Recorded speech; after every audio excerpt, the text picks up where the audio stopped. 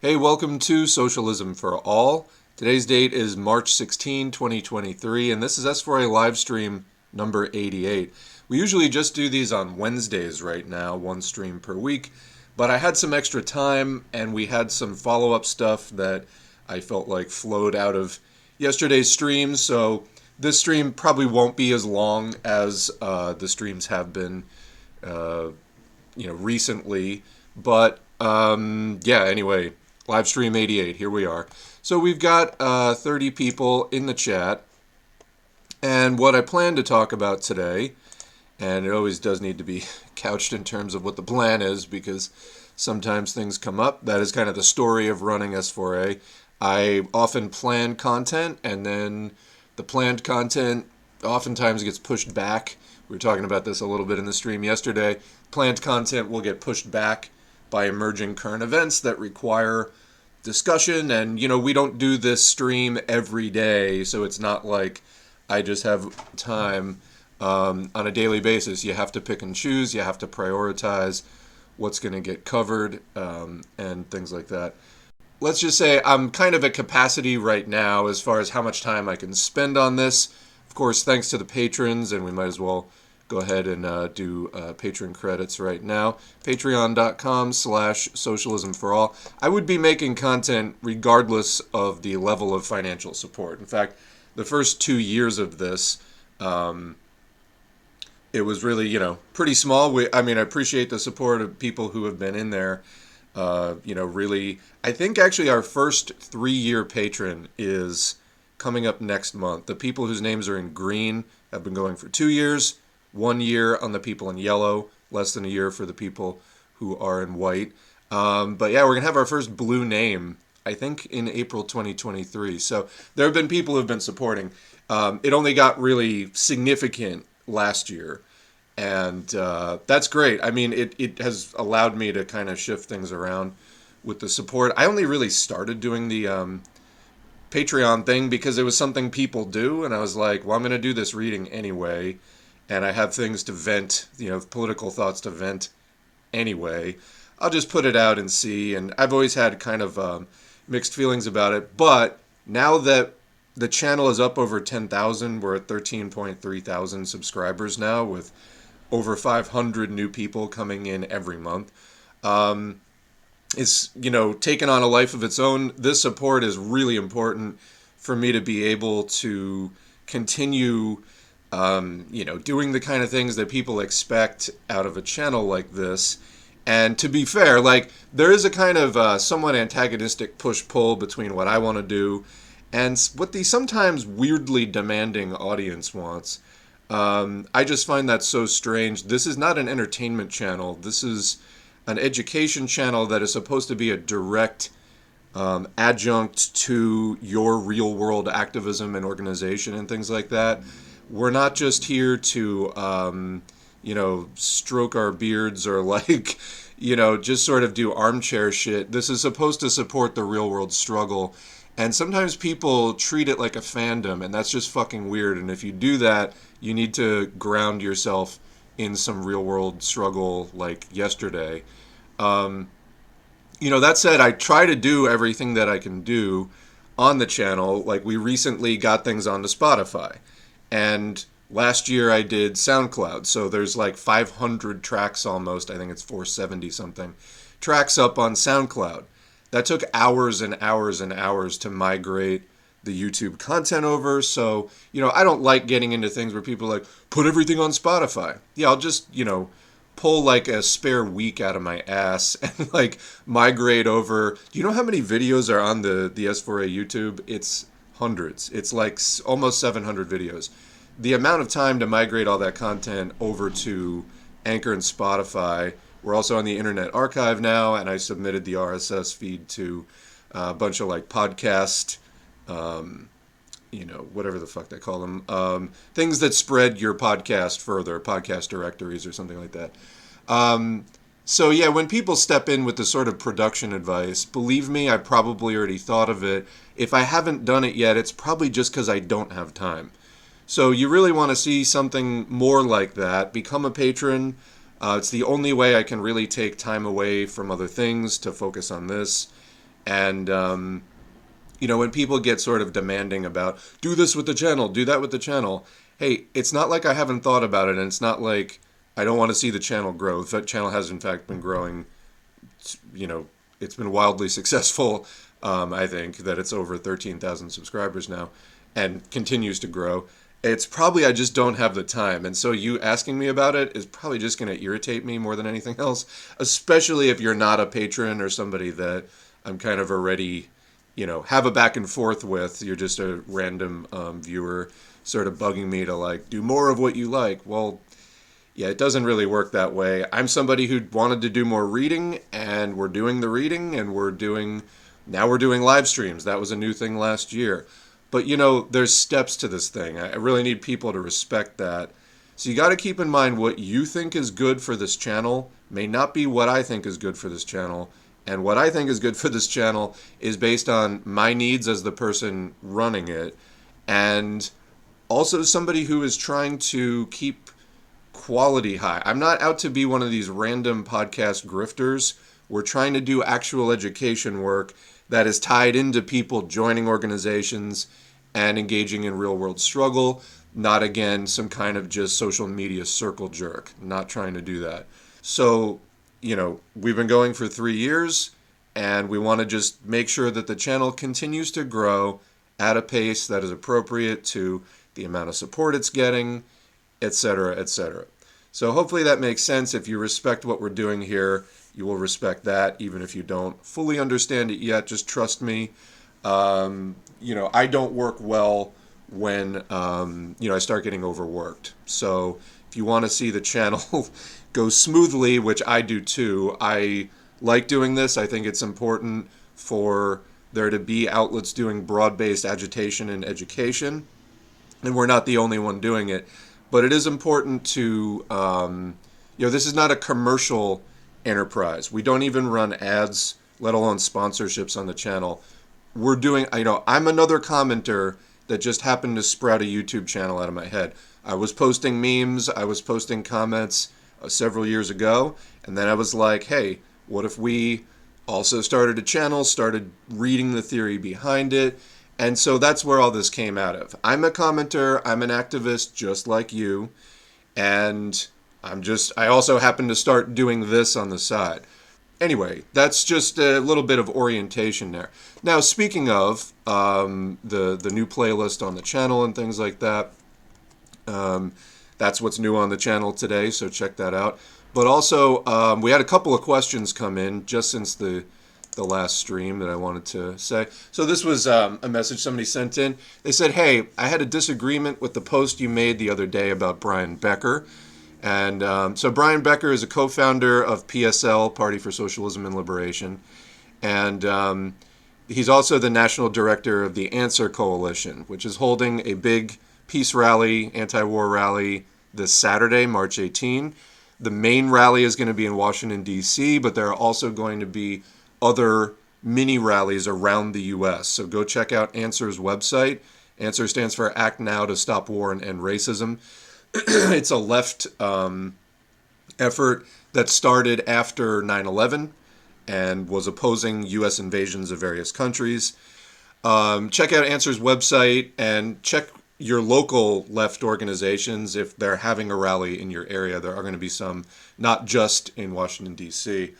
But anyway, Brian Becker, to me, seemed like they were bordering on putting out some sort of like Russia good stuff in their, quote, anti-war messaging. And, as we were discussing in yesterday's live stream and on the slogan Peace in Ukraine clip that I just posted from yesterday's live stream 87, our task as socialists is to be advocates for an end to bourgeois aggression without endorsing any side of the bourgeois aggression. So we want de-escalation and peace. We want to stop the slaughter of unorganized working people. And obviously as socialists, we're also trying to push for organization towards an eventual socialist revolution. However, outside of a revolutionary moment, you want a de-escalation of bourgeois war for sure, as well as bourgeois exploitation. Like there's a class struggle on, we want to win it, and when there is bourgeois war, that actually makes conditions for class struggle worse. What we want, and this goes back to Lenin, is increased civil liberties and free speech and the ability to wage class war under the best conditions that we can. Bourgeois war takes us in the exact opposite direction because they crack down on free speech. Actually, if you go to the S4A Twitter feed at Socialism S4A and look back a little bit, I was retweeting some stuff from Comrade Shpakova, who works with Politsturm, I understand, and she was doing some research on Russia just passed a law that basically says if you criticize people involved with the invasion of Ukraine, or the, quote, special military operation, as they call it, you can get 15 years jail time. So that's not conducive to waging class struggle at all. So the capitalists going to war makes them vulnerable, so they have to tighten the reins, and they have to crack down on civil liberties, like we've saw this in the U.S. with the Patriot Act and stuff like that. Anyway, so I think, I saw some things that were definitely muddy coming out of that. And, as the director of the Answer Coalition leading this Peace in Ukraine rally, I think that bears some criticism. So anyway, this person says, I incorrectly assumed that you were opposing the March 18 Answer rally on the same grounds as you had opposed the Rage Against the War Machine rally, which happened last month. That was the Libertarian Party. Libertarians are fascists. They want liberty for capital. This is basically a slogan of bourgeois revolution, which is now over 2 centuries out of date in the United States. And it's purely reactionary. Libertarians are sadly the third largest political party in the U.S. And there's a lot of people that think it's some sort of ideology of liberation. However, the class composition of the U.S. has dramatically changed since 1776. Now we're primarily a country of proletarians, and yet, this is a capitalist government with class interests that directly oppose the interests of the overwhelming majority of the proletarian, composed population. So, anyway, Rage Against the War Machine wound up being a right-wing freak show. And no, I've never opposed the Answer rally. In fact, I've been endorsing it and promoting it. However, that's not to say that there isn't going to be some criticism in there. Now, we'll see what actually gets said at the rally. I do want to do kind of a post-game on that and just break down, does the left, U.S. left, need to tinker with our anti-war messaging? We'll see what actually gets said. So support with criticism is not the same as opposition. Just want to be clear about that. And the kind of organizations that were endorsing and turning out for Rage Against the War Machine were right-wing organizations that are anti-socialist, and I mean in a very, very direct way. Fascists and crypto-fascists were among that entire formation. Whereas if you look at the organizations that have endorsed the Answer rally, it's left-wing pretty much straight through. And again, the U.S. left could stand some improvement, but, there's a difference between the left and the right. Anyway. But I listened to your stream for the first time yesterday, and I learned that that's not the case, so just wanted to say thank you for doing that stream and for voicing support for the rally. It's easy to feel cornered with an anti-war position, and so many people I used to respect have turned pro-war or pro-Russia. So yeah, I mean, there's people going pro-USA, and there's people going pro-Russia. Both are incorrect positions in the last year. Thanks for not being one of them.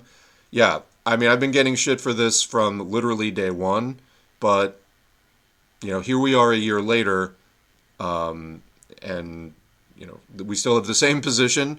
It is correct, and we're going to continue to voice it and explain it. So anyway, I appreciate that. It can be hard to have your position clearly understood. And that's one of the things about when there is a war that breaks out, there is a frenzy. Truth gets buried. People get sort of hysterically, jingoistic about one side or the other. And they get really swept up in that and stop thinking, and then they stop listening, and things break down. It's not good. I mean, war, for sure, is, a continuation of business and politics by other means. But definitely also a breakdown of communication. Anyway, it is still incumbent on communists to just keep, as patiently and calmly as we can, continuing to explain our position. Anyway, I had another comment come in, which somebody asked on the video, would you support this war, the invasion of Ukraine by Russia, if Russia were still socialist? And I said, well, I sort of reject the premise, because if the USSR still existed, then Ukraine would not be in the situation that it's in, which is kind of the point. Ukraine's, for the last 30 years, has been in a tug of war between Europe-leaning forces in the north and west. About two-thirds of Ukraine tends to lean more towards Europe, culturally, politically, linguistically, like in all kinds of ways. And then the eastern and southern, roughly third of Ukraine, has tended to lean more towards the Russian sphere of influence. But when it was the USSR, it was in a stable economic formation until, again, the revision under Gorbachev, which basically reinstated capitalism, led to the political crack-up of the USSR within just a few years, late 80s, early 90s. And then once, because the economy went through the political situation in the USSR, everything just fell apart. And so all those countries were in turmoil throughout the 90s, which comes into the next part of their follow-up question. They said, if the USSR still existed, it could be much worse. What? No. I mean, Russia wouldn't be invading the Ukraine. That makes no sense. So then they explain this reasoning by saying, just scale up the Chechen War. What happened in Kiev is nothing compared to what happened in Grozny. Okay, but the Chechen Wars were in the 90s, after the USSR ceased to exist. So I don't think that this makes sense. Again, there was turmoil and chaos in the former USSR countries throughout the 90s. In the late 90s, Putin came in Russia and started to kind of restabilize things on a capitalist basis, again, with some backing from the US and other large capitalist countries. But yeah, you're like, just scale up the Chechen War. Well, again, that wouldn't have happened either. So I don't really get it. But anyway, sometimes I feel like these are the only comments I get are things that just make no fucking sense. So it's nice to do these streams, because I feel like most of the people who turn out for the streams and other people who I'm in closer contact with running this channel are much more intelligent. So anyway, all right, that's a little bit of just housekeeping of what's new on the channel. So I think I never actually ran down the plan on what we're going to talk about today. Going to follow up with the banking collapse stuff. I have a number of short articles about the Silicon Valley banks, Signature Bank, also Credit Suisse is getting sued, and there's sort of a lot of back and forth between the U.S. financial community, capitalist parasite exploiters, and the European capitalists arguing over, how they're doing this thing. I said yesterday, I think it's pretty clear that the U.S. is taking quasi-bailout moves because they don't want the financial sinkhole that arguably started with FTX and opened up underneath Silicon Valley Bank. They don't want it to spread. They don't want the banking contagion where things start dominoing. They don't want that. But they're getting criticism over it, and it's like, I don't know. It seems to me that the choice, and I talked a lot yesterday about stability. Capitalism does not offer stability. It is a very unstable system. Marx and Engels noted this 175 years ago. It has a boom and bust cycle baked into it, the crisis of overproduction, etc. This is just a natural feature of capitalism. So it's an unstable system. And yeah, capitalists, their fortunes rise and fall with that instability. So it's bad for some of them, although some of them always gain in those scenarios anyway, and capital gets more consolidated over time. But it's also bad for us propertyless people, proletarians who have to work for a living or beg for a living or whatever we do to get enough money to go buy the commodified essentials of life that we need to pick up to live, like food, shelter, medicine, and so on. Maybe some education to actually understand the world around you, and things like that. It's bad for us. So socialism offers a planned economy, gets away from market anarchy, produces for use and for human need, not for speculative profit, and so on. So we want socialism. It is the promise of stability, an economy not run for profit, not run for capital, but is run by and for workers to meet human need. And the capitalists seem to want it both ways now in the U.S. with these bailouts. They want the stability of a system that is not capitalism while keeping, private ownership and capitalistic practices.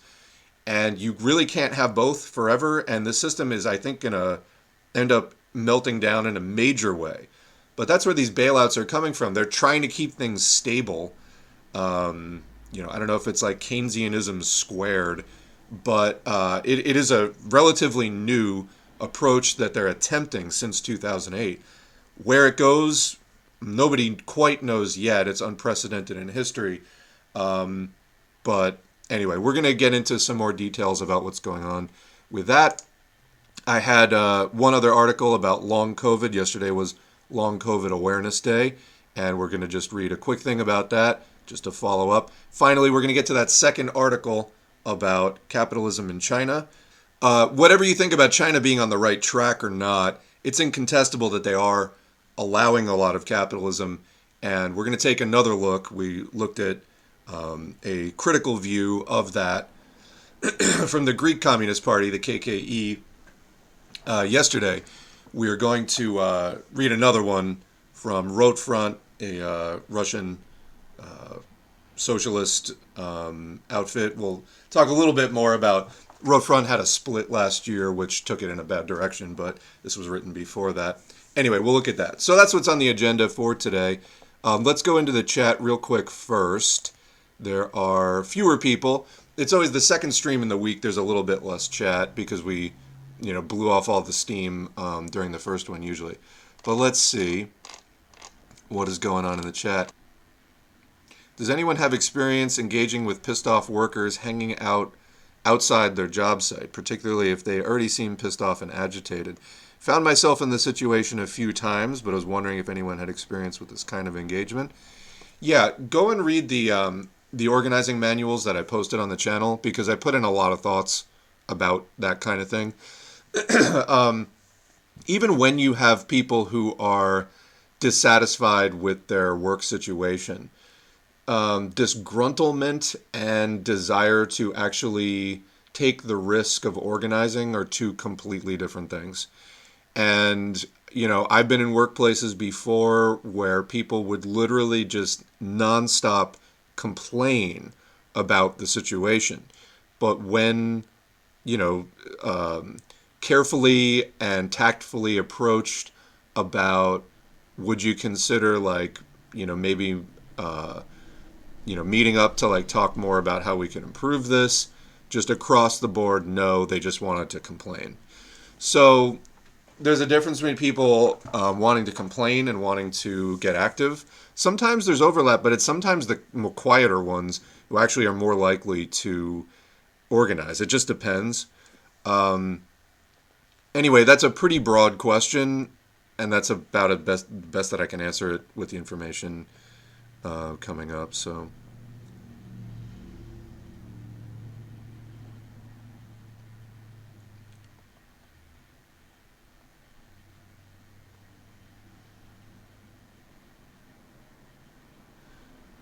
let's see. I will say that one text that all leftists need to read is Lenin's Imperialism, the Highest Stage of Capitalism, because it is very apparent that many people have not read it, and it is very prescient right now. Like even with the whole bank failures, etc., Lenin goes over stuff like that in chapter 2 of the book. Yeah. We're going to be doing that. It's at the end of the Basic Marxism-Leninism Study Guide, but yeah, by all means, people should skip ahead, go and read it. For sure. We'll be getting up to it as soon as we can on the channel. I just I vowed to do that playlist in order, and come hell or high water, I'm sticking to that. Everything else, fine, I'll do it out of order. That one, I'm just doing in order. Pro-war people don't know shit. I saw one try to claim that Putin is trying to reunite the USSR. Yeah, they play to the USSR nostalgia when it's useful for Russian capitalism. So, that's what they do. Don't be gullible enough to fall for it. That's our thing. And when you see people falling for it, challenge them on it. You don't have to be an asshole about it, but do challenge them. Ask them questions that that challenge the evidence, the reasoning and the evidence behind that conclusion. Yeah. So the thing about like the Chechen War happened after the USSR. Yeah. So again, that's the kind of comment you get sometimes. Yeltsin specifically started attacks on Grozny just to ensure political things could happen. Yeah, I mean, so desovietization, as we've covered a bit in past videos, there's an enormous amount of destabilization that has to happen to sort of pave the way for the new counter-revolutionary capitalist order. Silicon Valley Bank literally lobbied Congress to get rid of the regulations that would have had them under more scrutiny just so that they could give out more risky loans. Yeah, we're going to cover that today. That's in one of the articles. This is being recorded, yeah. You made me double check. Yes, this is being recorded. It's like, I don't know. Is it not being recorded? The Swiss bank has no relation to the Swiss banks which have untaxable hoarded wealth of capitalists. I hear Swiss bank as synonymous with tax avoidance. Yeah, that's like kind of before the Cayman Islands, like tax haven thing.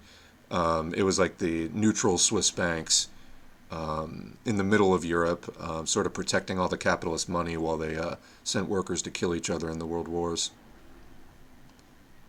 It's called Neo-Keynesian economics that has Paul Krugman and friends, yeah. Personally, I feel my analysis has improved since I began listening to S4A. My analysis has also improved since doing this channel. It's a project, it's a challenge to study and get educated. I expect that my analysis will continue to improve through, 2030, doing this channel. I mean, I don't think that, like, the whole idea was to learn more, and that's going to impact your politics. So, yeah, leave space for people to change their politics and for people to improve their politics. It's going to happen. It's incumbent on people not to go blathering a lot of nonsense and, also to do as much education as we can so that when people start out, they're at a somewhat, more informed level. When I started getting political, like in the 2000s, there was just not really much socialist stuff to engage with at all. So I was kind of like stumbling around in the dark for a long time. And it wasn't really until after 2008 and into the 2010s that, you saw more of that resurgence of discussion about capitalism per se and therefore socialism. And so, yeah, people's politics, can change. But yeah, I mean, that's the whole point of learning this stuff. I need to get educated on Keynesian economics. I hear that term often, and I'm not really that familiar. So it's basically, back when capitalism was new, it was largely unregulated, and so this is classical liberalism. What libertarians want to go back to. That's why it's called neoliberalism now. But what was in the middle was social democracy, kind of this regulated capitalism that had more manipulation, guidance. Like, it was still capitalism, but there were more regulations and there was more policy about what capitalists could and couldn't do. That was aimed at keeping the rises and the ups and the downs of capitalism more contained. less sort of crazy. And so when capitalism went off the rails, which it wouldn't go as far off the rails. There would be a quicker recovery time. So anyway, that's sort of a brief synopsis. But since the late 70s, there's been a push to undo a lot of those kind of constraints. So anyway, do look it up because I'm giving like a very, very cursory overview here. But yeah, Keynesian economics was sort of like the poster child for we need to like tighten up this capitalism and regulate it, not just have the complete laissez-faire free market stuff. It was a desire for more stability with an unstable system without getting rid of that unstable system. Bad empanada is too immature. I understand it's an act, but it's not healthy or productive. I don't know if it's an act or not, but I agree it's not healthy or productive. I mean, there's some reasonable political points in there, but it's getting drowned out by the sort of toxicity and ego, just anyway. This is what happens when someone sees the impotency of the first world left, but has no exposure to the actual Marxist theory about why that is, and so just gives up on it. This is not principled third worldism. Yeah, I guess the main point I would make, there's still things we can do with the first, United States left. First of all, understand the history of the U.S. left, see where the strong points have been and where the weak points have been, and try to build, off of the strong points and recreate some of the strong points and, avoid the more failed strategies. Definitely, there's things you can do, and there's people here who need it, and to the extent that we can have any impact on the U.S. foreign policy, which right now is minimal, but to the extent that we can build that influence, we need to try. It is just, I get it. I've had times, not just while doing this channel, but prior to doing this channel, where it's just like, what's the point? And feeling that sort of hopelessness and despair. But we have to remember that just means we're burning out. We need to take a step back, reorient to some revolutionary optimism, and then this happened to me not that long ago. So I mean, yeah, you can't let it, especially when a lot of people are listening to you. The idea, and Bad Empanada has a large audience. You can't let that sort of personal failure taint your educational work if you're taking it seriously, at least. So. It's like showing up to class and just watching your teacher have a mental breakdown. Like, it's not conducive to what you're there to do. Let's see. I like stream stuff that is academic, but we'll go over things like the People's Communes of China because I work with history and culture, but I know it's never going to be a big sell. Yeah, it's not necessarily the sexiest subject. People want to pop in for like, somebody called somebody a boogerhead, like... And that's, I think, the challenge is how to make this interesting and relevant. I'm constantly trying to tie it in to current events and explain, why if people just study, they will have answers, much better answers a lot faster. I doubt talking about the history of the Spanish Inquisition will make anyone an e-celeb. Yeah, for sure. A work trip had me driving off the beaten path in Florida, Alabama, and related areas, and these people are obviously Stockholmed prisoners of whatever industries are just ripping out resources and leaving a wasteland behind. I honestly don't know what is the best way to do. It is, but obviously no one is reaching out to them for nothing. Yeah, we have to get there first. The problem is the right wing. People often want to point to, well, the right wing got there first because they're just better and they're doing the work and they're disciplined in a way that the U.S. left isn't. Yeah, and of course the billions of dollars of Koch money, both into above ground organizations like PragerU and Ben Shapiro and shit like that. And it's not just, Koch money. It's like everything from the far right. They have money. They're capitalists. They're trying to uphold the status quo. They have money. We don't. Yeah, I mean, so the right wing is getting there because they're funded in a way that we're not. So try internalizing that as like, I guess we're just not as good as the right wing. That's a major error people need to stop making. And this sort of, abandon hope U.S. left. Well, if you don't like the way things are now, they're going to get even worse if we stop. Okay? That's just the way it is. So anyway. Also, besides imperialism, Marxist socialists need to read The Right of Nations to Self-Determination. It's a handful, but really valuable in the approach on a matter that spits out different, quote, schools of Marxism.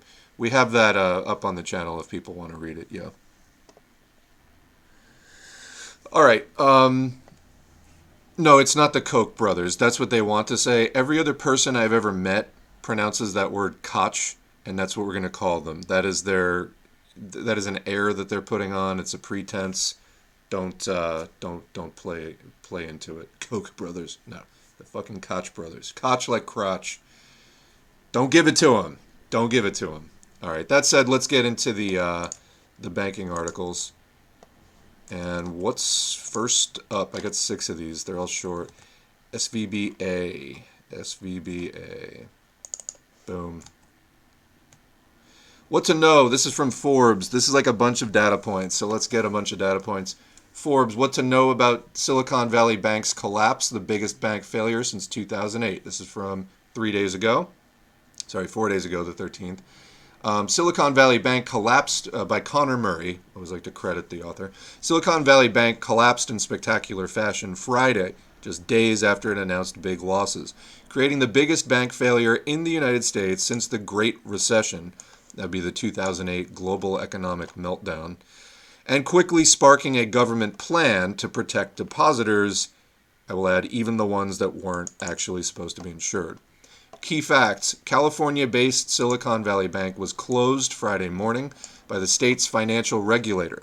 The Federal Deposit Insurance Corporation announced, becoming the largest bank to fail since the 2008 financial crisis.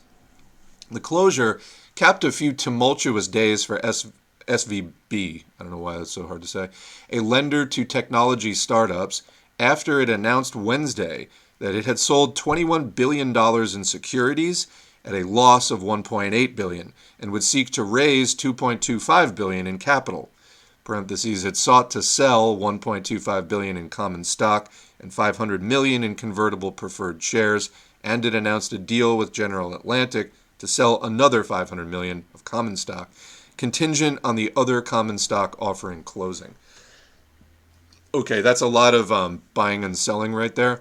So it sold $21 billion in securities at a loss, and then was seeking to raise capital to offset the loss, and then it was trying to sell a bunch of stock as well. Shares of the parent company, SVB Financial, were halted Friday morning after they fell 64% in pre-market trading. This was following a 60% dive the previous day on Thursday, as investors quickly sold shares. So basically on Thursday it started tanking. It continued in the pre-market trading on Friday, and then they pulled the plug. Okay. Amid concerns about the bank's stability, some venture capital funds, including Peter Thiel's Founders Fund, advised portfolio companies to pull money out of SVB.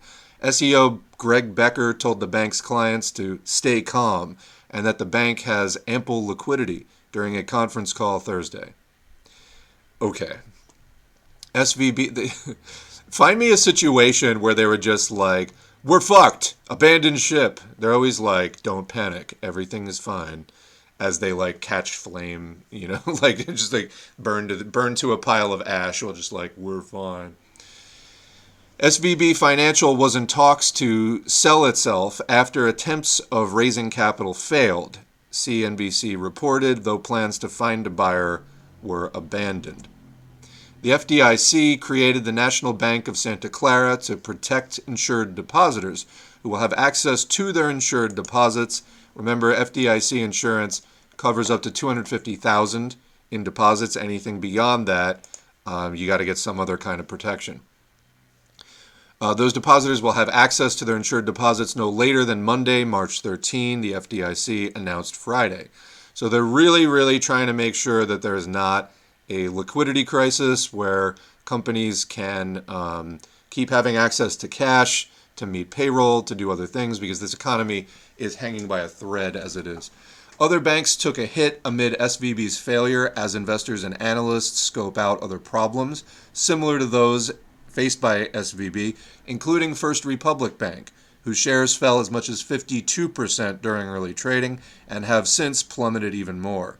Just 2 days after SVB failed, New York-based Signature Bank was shut down by regulators, becoming the third largest bank failure in U.S. history, right behind SVB.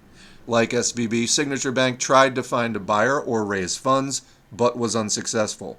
Signature had previously suffered because of a bet on crypto, but board member and former Congressman Barney Frank of the Dodd-Frank regulations said that the final blow to the bank was an SVB-generated panic. Sure, blame someone else. On Sunday, the Treasury Department announced protections for depositors at SVB and Signature Bank, assuring depositors they'll have access to their funds on Monday. However, shareholders and unsecured debt holders are not covered by that plan. However, we did read a statement from the Fed yesterday in Stream 87 where they were just basically extending lots of cash to everybody. In a Monday speech, Biden insisted that the government is not pursuing a taxpayer-funded bailout, stating no losses will be borne by the taxpayers and distinguishing his administration's actions from the 2008 financial crisis bailout. Well, we may just be getting started here, so we'll see what happens in the end. The Federal Reserve announced an emergency lending program to ensure that banks can meet the needs of their depositors and to eliminate, quote, an institution's need to quickly sell those securities in times of stress. So, surprising fact, SVB recorded $212 billion in assets for the fourth quarter of 2022, just a few months ago, making it the second largest bank failure in U.S. history, second only to Washington Mutual, whose 2008 failure came as the bank had roughly $300 billion in assets. So not that much more, 300 versus 212. Silicon Valley Bank ranked as the 16th largest bank in the United States based on assets prior to its collapse. Key background: after the tech industry grew during the pandemic, SVB's clients deposited billions, bringing the bank from $60 billion in total deposits at the end of the first quarter 2020 to nearly $200 billion 2 years later. That's a lot of growth.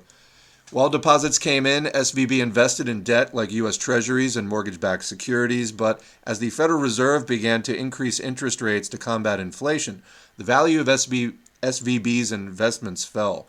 Higher interest rates also took a toll on SVB's clients. Startup funding began to dry up as private fundraising became more costly, causing its clients to withdraw funds.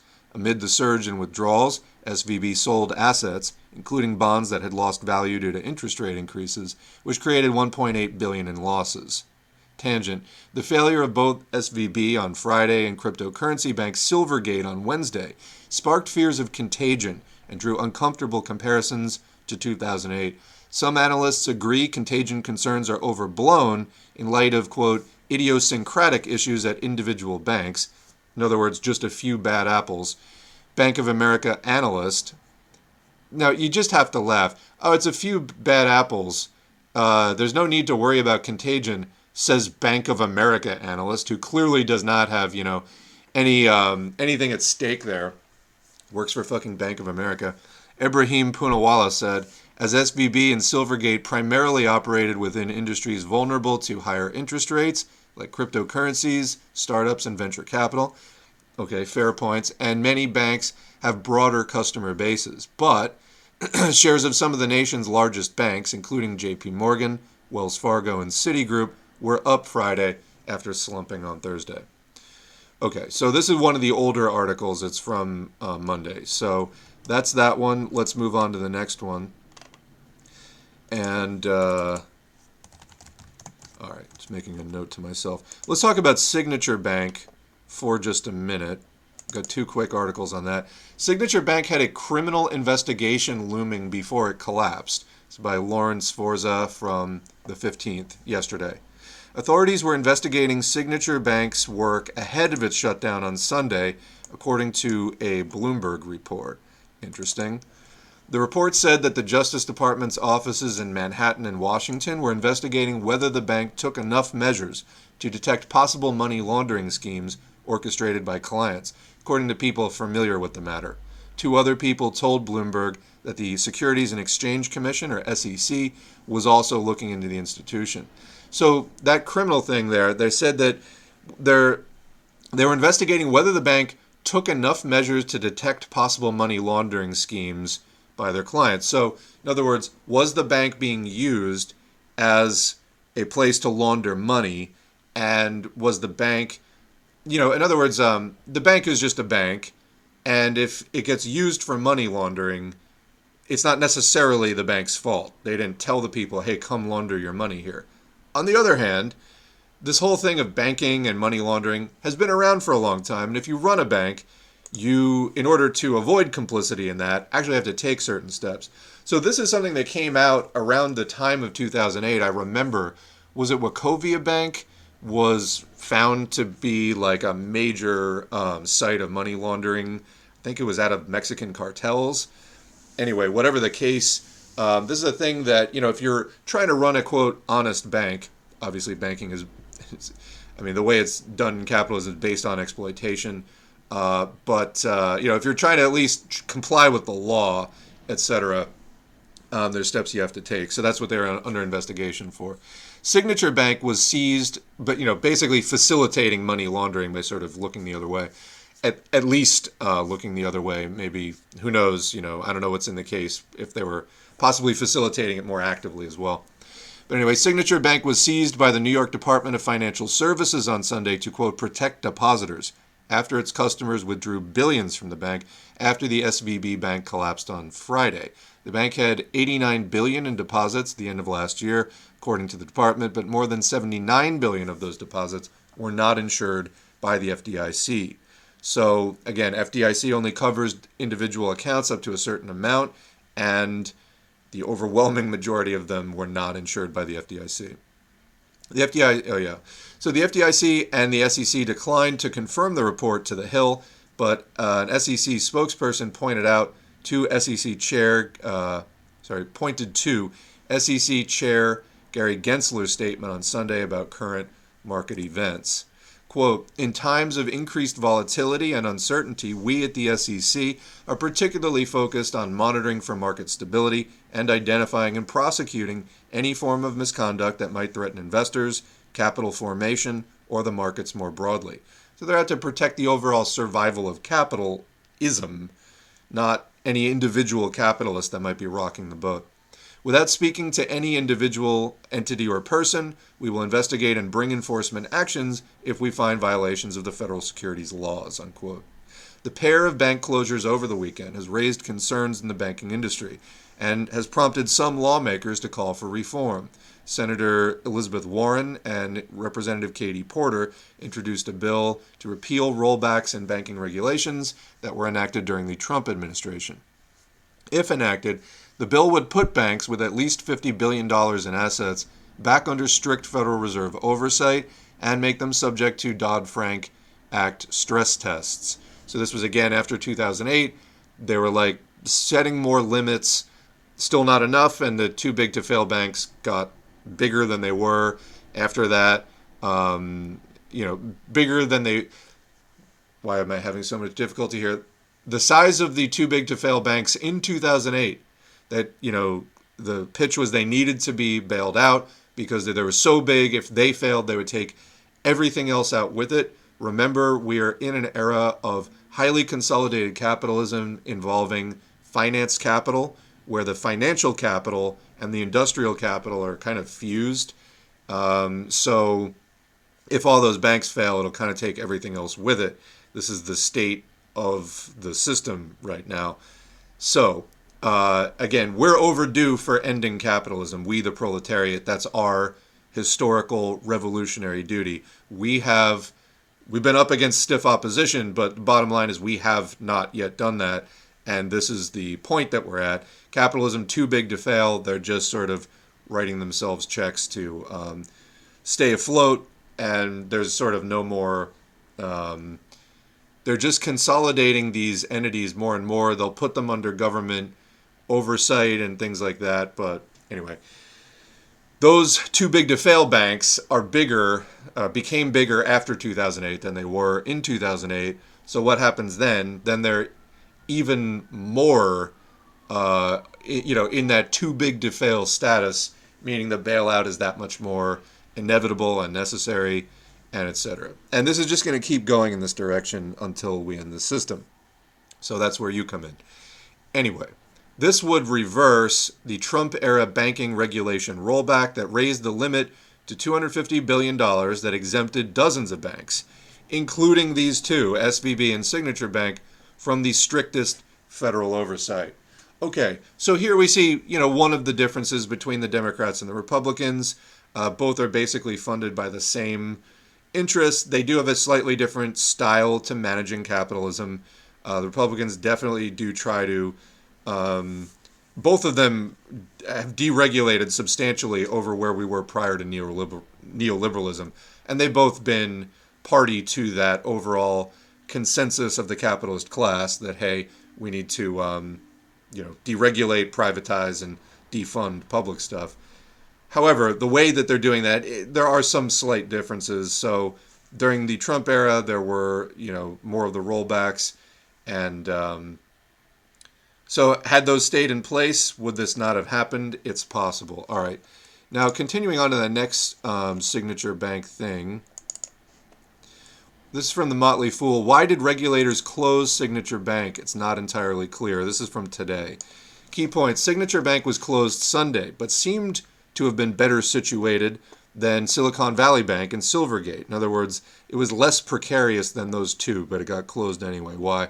The bank seemed to have much better liquidity than SVB and wasn't looking at the same kind of unrealized bond losses. Former Congressman Barney Frank, who was on Signature's board, said that the closure of the bank caught him by surprise.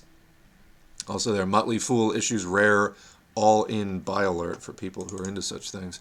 Signature Bank is one of 3 banks that have closed or been put under FDIC receivership within the last week. 3 banks have closed or been put under receivership over the last week. Of the 3, the one that still prompts the most questions is Signature Bank, largely because it seemed to have enough capital and liquidity to survive whatever crisis it was having before regulators shut it down on Sunday. I'm not suggesting that regulators shouldn't have closed it or that it didn't need to be closed, just that the situation is still a bit murky. We know that Silvergate Capital and Silicon Valley Bank, which was owned by SVB Financial, saw significant deposit outflows that resulted in the 2 banks having to sell bonds that were massively underwater, which effectively wiped out most or all of their equity. Silvergate suggested in a regulatory filing prior to its closing that it was likely less than well capitalized. SVB had enough bond losses on its books to wipe out all of its tangible common equity, which likely happened when depositors pulled $42 billion of deposits on March 9. Where are we? We also know that at the end of 2022, which was not long ago, Signature had tangible common equity of about $7.3 billion. Total unrealized losses in Signature's available for sale, or AFS, bond portfolio, which are bonds the bank intends to sell prior to maturity, were roughly $2.5 billion. But these losses are marked to market, that is, valued at the current market price, and therefore had already been subtracted from equity. Signature also had about $762 million of unrealized losses in its held-to-maturity bond portfolio, which are not marked to market. So, assuming that Signature had to sell both of these bond portfolios and take the losses, it still would have been looking at more than $6.5 billion of tangible common equity. The bank also had very strong capital ratios at the end of 2022. So while the write-down would have hurt, I suspect its capital levels would still have been more than adequate. In other words, they wouldn't have wound up in the sort of, pockets out, state at the end of Monopoly. But anyway, Signature also appears to have been in a much better position from a liquidity standpoint. In fact, on March 8, the bank released updated financials. The bank reported having $4.54 billion in cash, borrowing balances of more than $6.5 billion, and more than $89 billion in deposits, which was up since the start of 2023. Furthermore, the bank said it had an additional borrowing capacity of roughly $29 billion. This week, Bloomberg cited an unnamed source, saying Signature's outflows on Friday amounted to 20% of deposits, which would be close to $18 billion. While certainly substantial, it looks like the bank could have covered that amount with cash on hand and its borrowing capacity. Even if the bank did have to sell bonds, it probably could have sold its AFS book without needing to dip into the HTM book. So again, that was the available for sale and HTM. So they could have sold their available for sale bonds without touching their longer term held to maturity bonds. What did the regulators say? Interestingly, Bloomberg reported Tuesday that regulators seized Signature after they, quote, lost faith in the bank. Quote, the bank failed to provide reliable and consistent data, creating a significant crisis of confidence in the bank's leadership, New York's Department of Financial Services said in a statement. The decision to take possession of the bank and hand it over to the FDIC was based on the current status of the bank and its ability to do business in a safe and sound manner on Monday. Former Congressman Barney Frank, who sat on Signature's board of directors and helped to author a critical banking regulation, Dodd-Frank, that was implemented following 2008, said that the closure caught him by surprise. Quote, by Sunday morning, the executives of the bank believed they had satisfied the need for the data and had secured the capital from the discount window at the Federal Reserve and elsewhere, Frank said. So in other words, he was surprised because he thought that Signature had done all the things that it needed to do. Frank also said he thought deposit outflows had stabilized by Sunday morning, but NYDFS said that withdrawal requests continued to pile up through the weekend. So we're talking about a run on the bank here where everybody tries to pull out their money. Still, federal banking regulators didn't announce that they were going to backstop deposits until Sunday night, which seems to have somewhat stabilized the situation at other banks facing similar pressure. So remember, folks, it's not a bailout, it's a backstop. That's the way they're talking about this now. And there are some differences in the way that the, bailout, as we knew it after 2008, was handled and what they've done so far here. But what it will end up being in the end, that's what we're keeping an eye on. Did crypto have anything to do with it? Like Silvergate, Signature had developed a real-time payments network that crypto exchanges and institutional investors used to transact fiat dollars in real time. Both Silvergate and Signature have come under intense scrutiny after the collapse of FTX, which had been a major client of Silvergate. So remember, FTX was the crypto exchange run by Sam Bankman-Fried, and it had been a rising star attracting enormous amounts of investment as well as political influence. They were mega donors to both the Democrats and Republicans. And that guy, SBF, Sam Bankman-Fried, was doing lots of appearances speaking at different political events recently. So while it looked like Silvergate would be facing significant regulatory issues, it was more unclear if Signature would face those same challenges. Management had outright said on the bank's last earnings call in January, recently, that it hadn't violated the Bank Secrecy Act or anti-money laundering rules due to its relationship with FTX. You can see the chart there, some kind of funky stuff going on as far as rapid rise, rapid fall. With the FTX, it wasn't a matter of BSA AML, so the laws that were just referenced. So we were talking about, were they doing what they needed to do, fulfilling their responsibilities in terms of anti-money laundering? They announced in January that they were. So anyway, everyone thought that he, Sam Bankman-Fried, was legitimate, and he ended up being very Bernie Madoff-like. So I don't think anyone could say that they knew that and we could catch it. Signature's CEO, Joe DiPaolo, said in that call. Signature's COO, Eric Howell, also pointed out that while the bank had planned to add FTX to its payments network, it hadn't yet completed the integration process, and therefore didn't have any client-related transactions related to FTX on its platform when FTX went down. Still, on Tuesday night, Bloomberg reported that Signature had been facing a criminal probe related to its crypto business and whether or not the bank had done enough to identify money laundering through its payments network. But Bloomberg also said that Signature had not yet been accused of wrongdoing. Additionally, when asked about the matter, NYDFS said that the closure of Signature had, quote, nothing to do with crypto. Interesting. A different kind of deposit base. A big part of what led to the demise of Silvergate and SVB is that each bank had too much deposit concentration in one sector. Most of Silvergate's deposits came from crypto clients, while more than half of SVB's deposits came from venture capital and private equity firms. Signature had exposure to venture capital, private equity, and crypto-related deposits. and like SVB, most of its deposits were not covered by the FDIC, with more than 94% of deposits in excess of $250,000. Signature also served a lot of wealthy clients and real estate investors that likely had the ability to move a lot of deposits at once.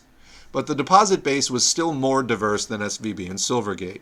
At the end of 2022, only 4% of the bank's deposits came from venture capital and private equity clients, while crypto-related deposits were down to 16.5% of total deposits in January. Also, many thought the issues at Silvergate and SVB would end up being a net positive for Signature. A host of crypto firms, including Coinbase, actually began using Signature's payment systems and moved deposits over to the bank after Silvergate found itself on the brink of collapse in early March, so 2 weeks ago. Compass Point analysts also said in a research note on March 10 that they viewed the recent disruptions at Silvergate and SVB as positives for Signature. Questions remain. As of this writing Wednesday, I think a lot of questions still remain about the closure of Signature. Well, it does seem like the bank had sufficient liquidity and capital to handle significant deposit outflows. Perhaps withdrawals that built up over the weekend were insurmountable to overcome. It would have been interesting to see what might have happened if the bank had stayed open until Sunday night, when federal regulators announced the backstopping of deposits. So in other words, people were pulling their money out because they thought that if the bank went down, their money would go with it. But then when federal regulators announced that they were going to backstop it, protecting the deposits, maybe that would have stopped the run on the bank and let people put their money back in. So anyway, but they closed it before that. Then, of course, maybe there is some truth that crypto issues led to the demise of the bank, or that regulators simply lost patience with management and their ability to get accurate information from them. I do feel like Signature has not always been the best when it comes to disclosing information, particularly when it comes to its crypto business. The bank didn't even begin using a quarterly earnings slide deck until the start of 2022, which I always found bizarre for a bank of its size. The collapse of Signature may have been unavoidable, and the most likely scenario does seem to be a deposit run of epic proportions. But what transpired is a lot less clear than what happened at Silvergate and SVB. So that was written by Bram Berkowitz. All right, next article, we're going to go back into SVB before we pivot to Credit Suisse for 2. And where are we here? SVB. All right, this is a short one. European authorities slam the total and utter incompetence, and that's a quote, of U.S. regulators in handling the SVB collapse. This is from today, 5 hours ago, or I don't know, maybe 7 hours ago now. Story by JSOR insider Jennifer Soar. Okay, European regulators have slammed the U.S. response to SVB's collapse, per a Financial Times report. One regulator called it a, quote, joke, and another said it showed, quote, total and utter incompetence. That comes after the U.S. guaranteed all SVB deposits, even those that were not insured over $250,000. So now we get some, the U.S. is doing what it feels like it needs to do. Some in Europe are not happy. Now, we're going to read through this. They don't mention a lot of names, so you can't break down who among the European authorities, and sort of what trends in politics and management of capital philosophy they represent. But anyway, let's proceed. European authorities have slammed U.S. regulators for their handling of the Silicon Valley Bank collapse, according to the Financial Times. In particular, they pointed to U.S. guarantees on all SVB deposits, even those exceeding the typical $250,000 limit. One European official was surprised at U.S. regulators' total and utter incompetence, adding that it came after a decade of, quote, long and boring meetings in which the U.S. pushed to end bank bailouts and global bank policy standards. So they spend a decade having meetings telling the entire world, we need to get away from bank bailouts as far as being global bank policy standards, and then they turn around and do exactly that. Although they're not calling it that, but anyway. A former UK policymaker who played a role in creating the standards called the U.S. response to SVB a, quote, disaster. Another European regulator called it a, quote, joke, blasting President Biden's claim that the handling of SVB's collapse would pose no cost on the taxpayer.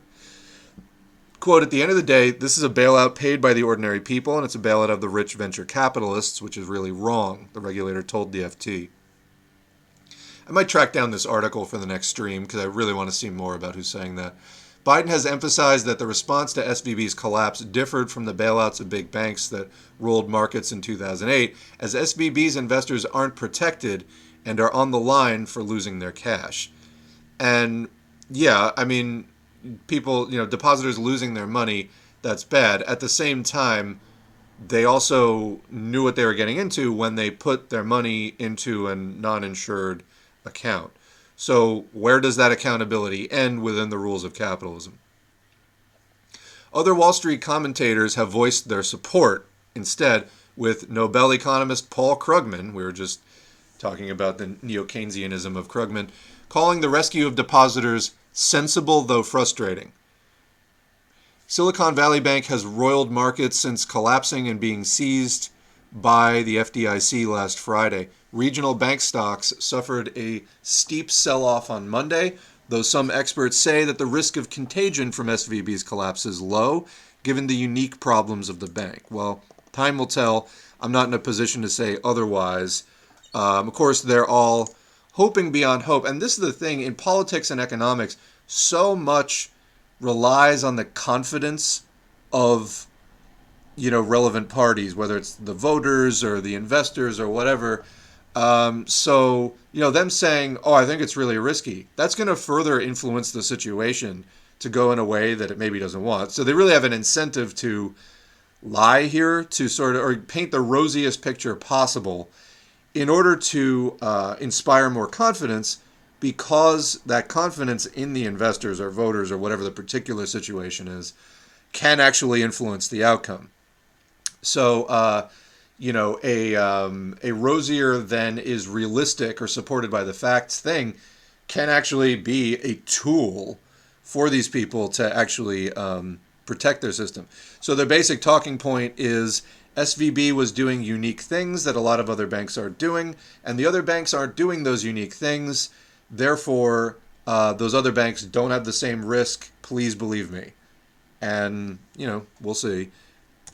So, just to follow up down at the bottom here, Silicon Valley's bank just suffered the worst financial meltdown in 15 years.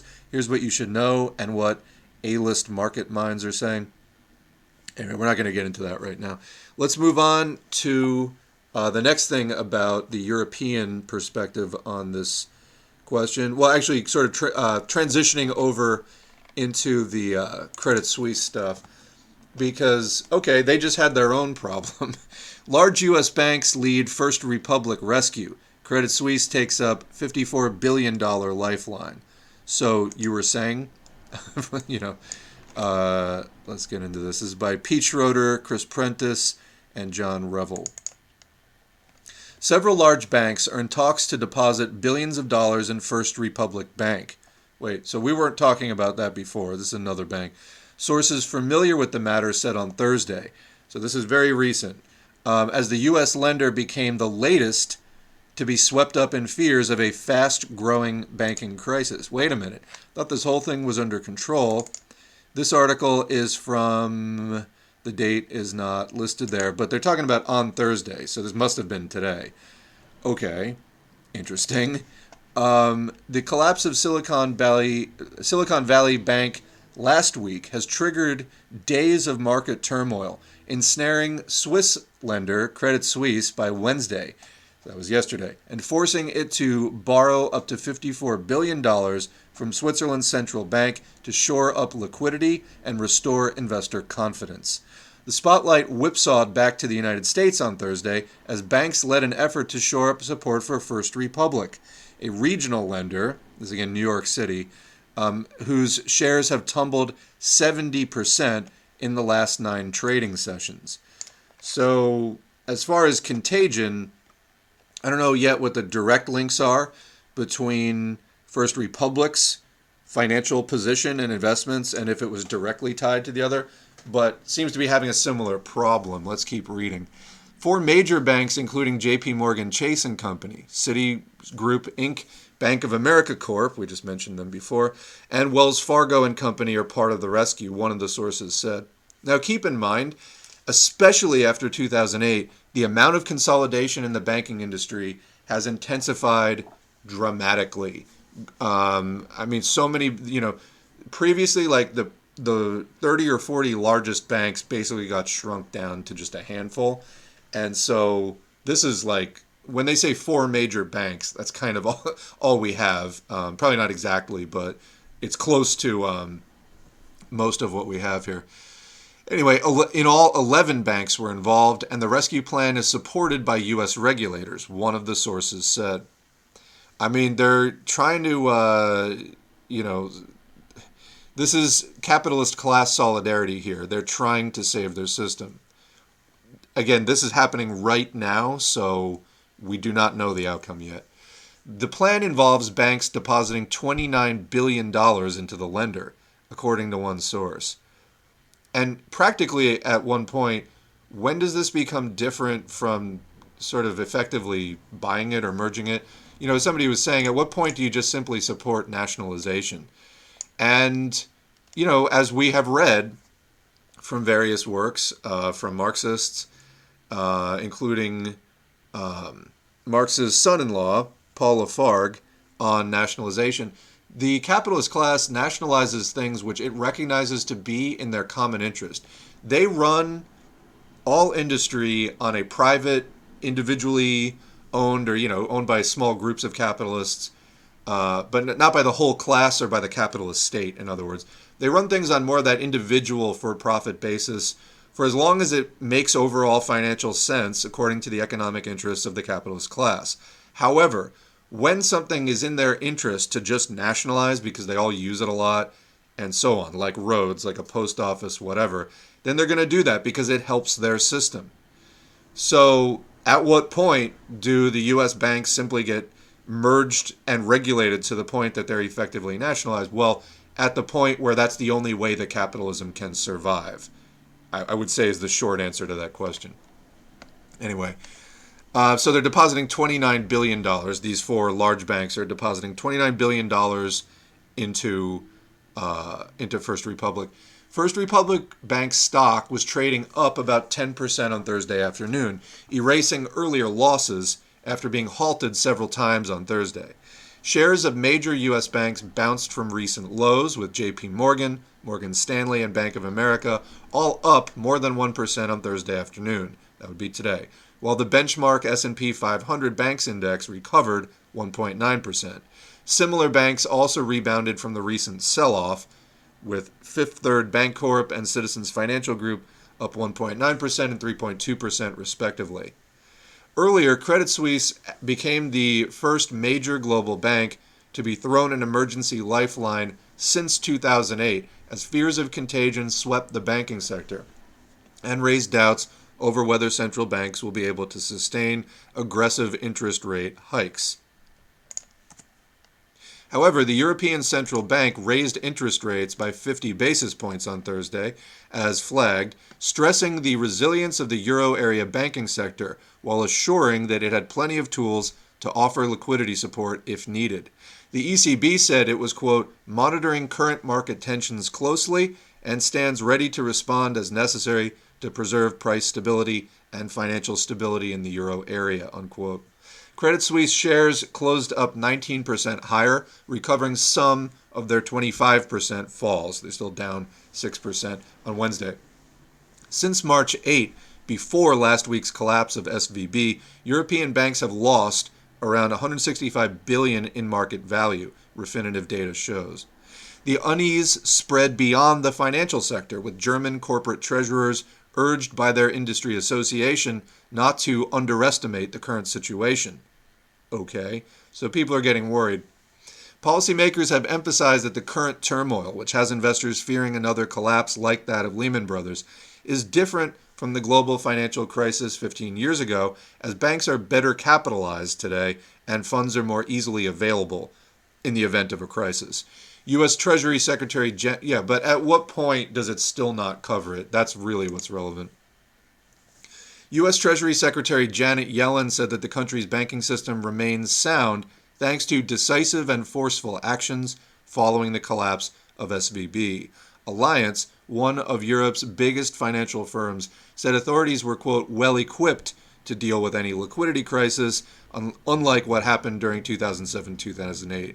Investors are also focused on any action by central banks, with traders now betting that the Federal Reserve, which last week was expected to accelerate its interest rate hikes in the face of persistent inflation, may hit pause or reverse course.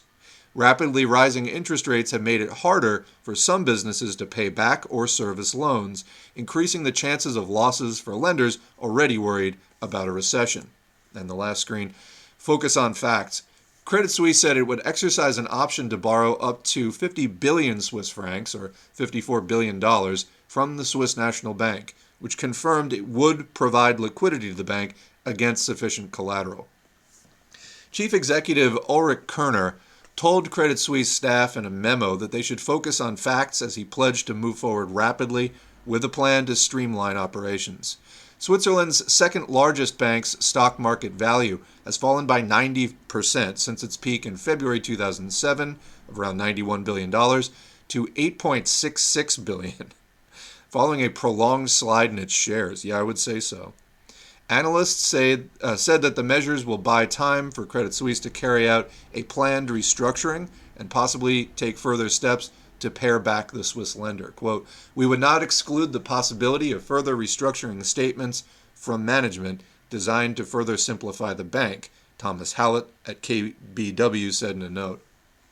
Credit Suisse bankers contacted clients in Asia to reassure them after the latest inflow of funds. Quote, we've been telling them to read the statements and look at the fact that we are buying 3 billion francs worth of bonds because they're so cheap, said a Hong Kong-based senior banker who declined to be named. The 167-year-old bank's problems shifted into high gear on Wednesday, yesterday, after its largest investor said it could not provide more funds due to regulatory constraints. So that could go in a number of directions. Regulations maybe could be repealed. Anyway, time will tell. This is really happening in real time. So our last article on this is, now we're bouncing back to the U.S. because, European financial regulators are not happy about the way that the U.S. is handling SVB and Signature. Well, Credit Suisse is being sued by U.S. shareholders over finances and controls. Credit Suisse Group AG was sued on Thursday by shareholders in the United States. So this is shareholders, fair, although, again, the people who run the U.S. government are also capitalists. But anyway, by shareholders in the U.S. Who accused the Swiss bank of concealing problems with its finances. No, not possible, because everything's fine, as they will constantly tell you all the time, every day, no matter what. The lawsuit in the federal court in Camden, New Jersey, said Credit Suisse made false or misleading statements or failed to disclose that it suffered from, quote, significant outflows in its fourth quarter and material weaknesses in its internal controls. Anyway, there's a video about that, but that's just sort of a tidbit there. So let's go back into the chat on this. We're not going to get to the long COVID follow-up because I do want to do the China article, and we'll just work the long COVID reminder into the other video. But I do want to say that since doing the long COVID video yesterday, a lot of people have said, wow, that sounds like what I've been experiencing since I had COVID. So check it out. You may have long COVID. We'll be posting a separate clip about that. All right. So what's going on in the chat here? Catch up with where we left off. Okay, found it. All hail the invisible hand of the market. So somebody said, is the, quote, Nordic style capitalism similar to Keynesianism? Somebody says, I would liken it to that. A government regulating capitalism, reformism, i.e., revolutionaries can pursue reforms while pursuing revolution as well. Reformism as such is when you restrict yourself to just reforms. In other words, leaving capitalism intact, the existence of the capitalist class, etc., but just merely trying to reform the way that capitalism works. The unique economic position that Sweden had after World War II made reformism work for a time, but since all states and their common bourgeois affairs being entangled in the global system of capitalism and how it organically, by its own nature, falls into crisis, makes reformism long-term unsustainable.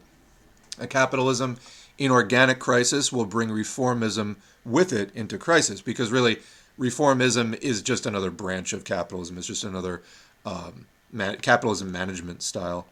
Did you see the video of what happens when the FDIC seizes a bank? They actually go undercover and wait until the last person comes out, and then they rush in and literally announce that it's all the government's now. I didn't, but I have that link. Is that the 60 Minutes link that's going around? I have a tab open, but I haven't watched it. So that turned out to be a lie. They want Elon Musk to buy it now, because Elon Musk just makes everything better. Let me tell you, by the time that your enterprise gets into the Elon Musk territory, you're just beyond fucked.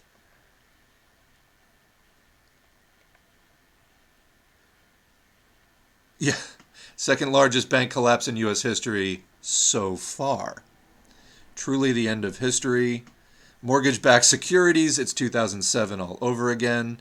Yeah, they said that with a straight face in the Fed's announcement yesterday, that it was like, we will be providing liquidity to all these banks as long as you have qualifying, you're holding qualifying assets, and mortgage-backed securities were on there. Oh, okay. Like, I know some things are different about like how you can package the derivatives and things, but man. So they're afraid of bank contagion, but not COVID contagion. Well, because, just some workers die from COVID contagion. Who cares about that if you're a capitalist? Believing money is real and COVID is fake. There you go. They're inventing $2 trillion out of thin air for this. So traditional and crypto alike are both in hot water. Many who claim that cryptocurrency was somehow safe against a market crash seems like they're crashing first. Crypto is a scam. That's kind of all I'm going to say about it right now. It's not any more real than other money. And the people involved in it are the biggest shyster, huckster, scam artists that you can imagine. The banks were too big to fail in the same way that my car is too fast to crash. What's next? It's not a bailout, it's a hand up. I mean, yeah, they're virtually at that point now. Krug life. Krug out. Purely speculative, but if AI is turned to the task of avoiding economic crashes, how long before it becomes full socialist? I have thoughts, but let's continue. Maybe Elon was right to fear the genie of AI because they inevitably become a comrade of the proletariat. I don't know. I would encourage anyone with a Chat GPT account, engage it about what is the role of AI in proletarian revolution in the 21st century. See what comes out. That'd be an interesting show to do, actually. Things along those lines. What is the path back to socialism from counter-revolution such as was experienced in the USSR? Would love to hear some responses and work on them from there. I know it's really good at things like computer code. I was watching videos of people saying, how do I improve this code? And even experienced coders being really shocked at the, they're like, I hadn't thought of that. That's a really good suggestion. And I guess some other things I saw, people using it to produce musical chord sequences and stuff. But yeah, it's time to put ChatGPT to work for anything we can milk out of it for proletarian analysis. Which, by the way, on the thing we were talking about before about, listening to this channel has improved my analysis. I mean, doing this channel has improved mine as well. So Marxism, as we said before, is a set of tools. Being a Marxist is not an identity.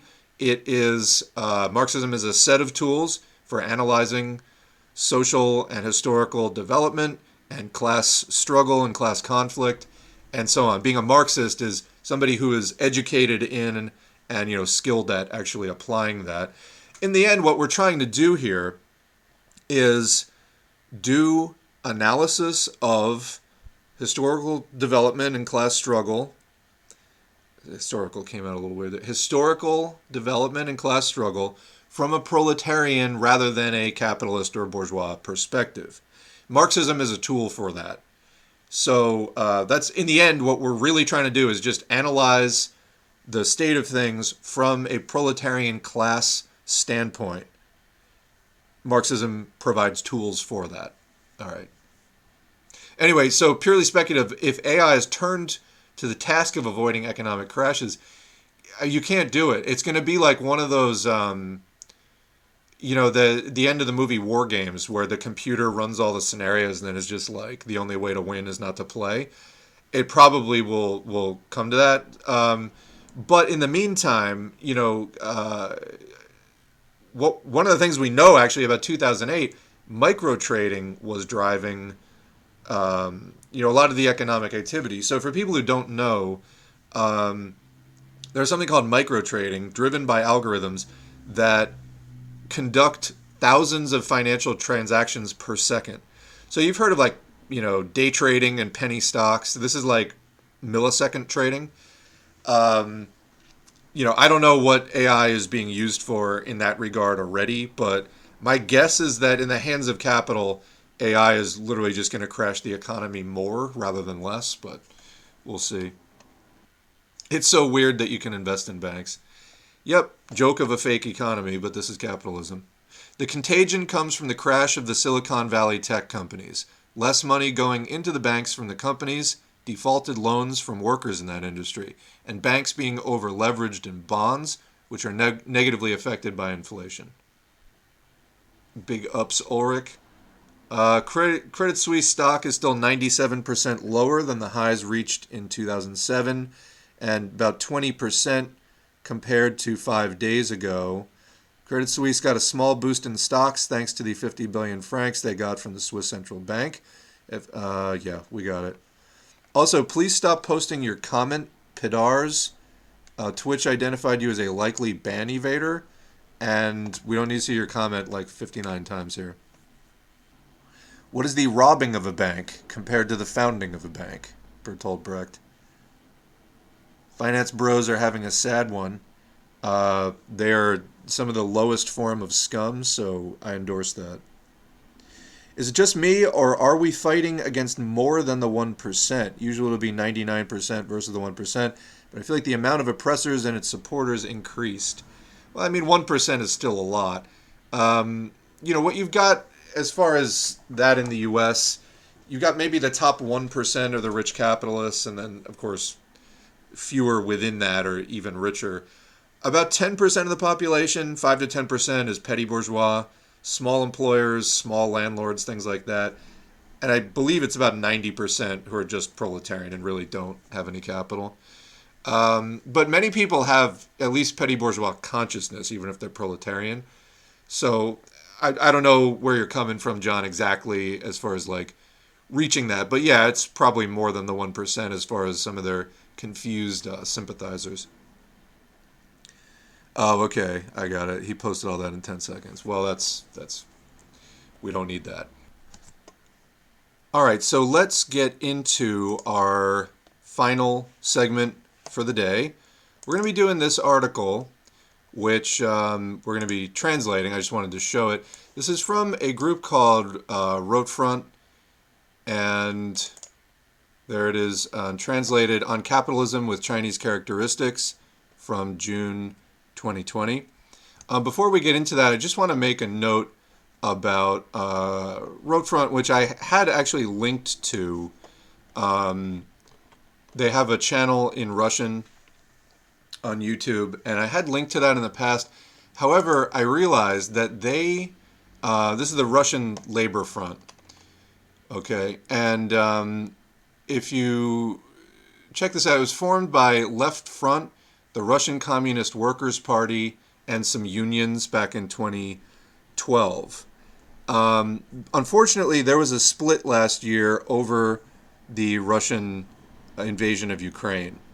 And basically, some in the Revolutionary Communist Workers' Party started working with literal Nazbols, the National Bolsheviks. So The other Russia of Evie Limonov, that's a fascist with a little red dressing party. Vladimir Kvachev.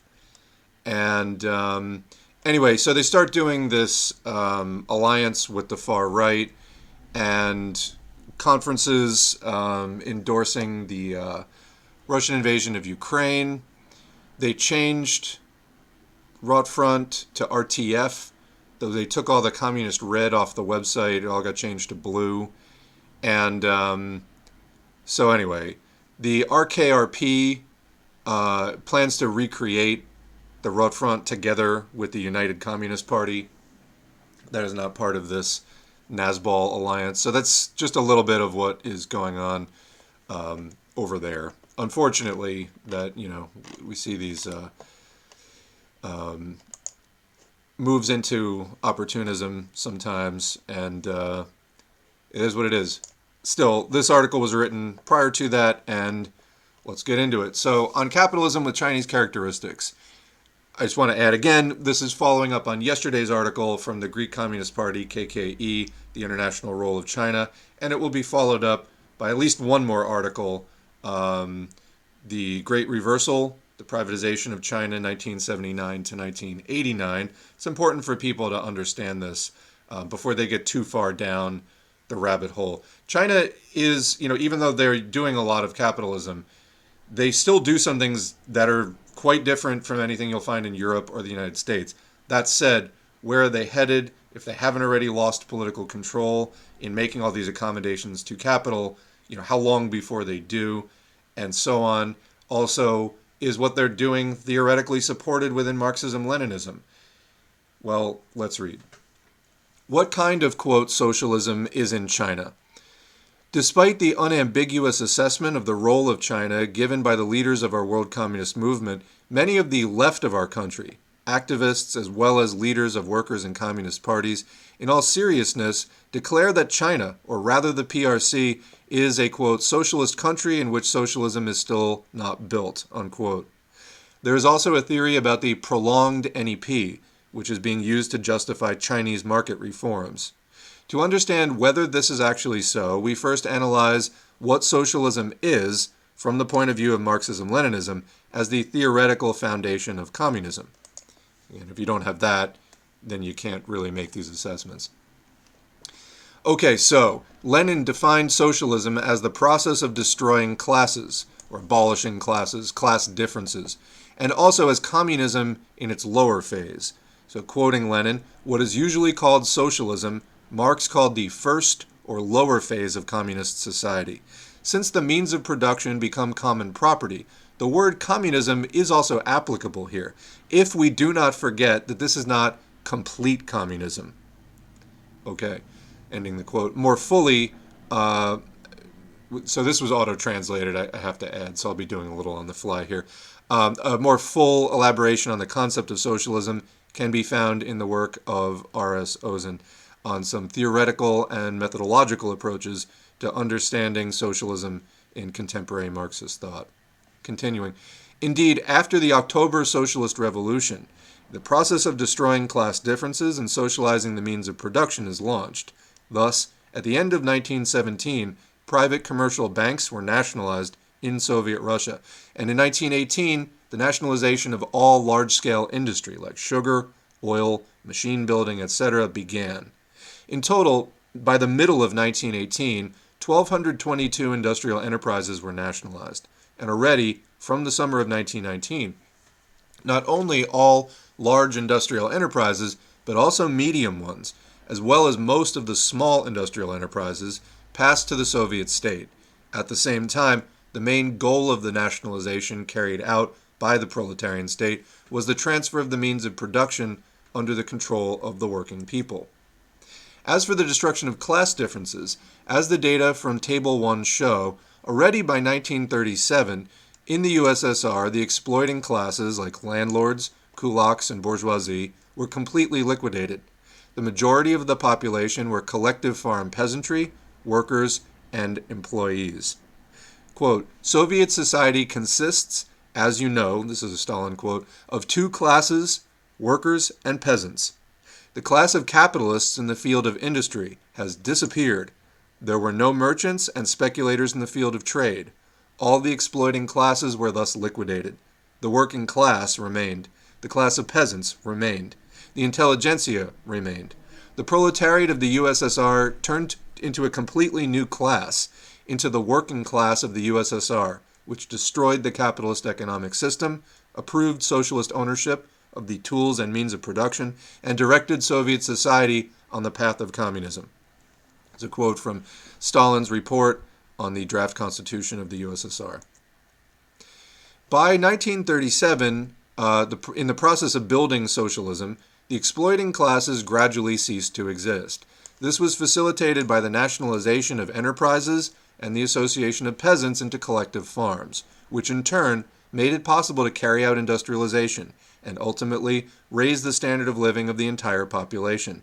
But most importantly, the process of building socialism would not have been possible without the dictatorship of the proletariat, which fought against the remnants of the local bourgeoisie under the leadership of the Communist Party, based on the harmonious system of Marxism-Leninism. Does this process take place in modern China? To understand this issue, let us first turn to the history of the creation of the People's Republic of China. Chinese Socialist Revolution. The People's Republic of China was formed in 1949 after the Communists, led by Mao Zedong, came to power as a result of the Socialist Revolution. The People's State nationalized large-scale industry and confiscated most of the property of foreign capitalists. By the end of 1956, 96.3% of peasant farms were in agricultural production cooperatives.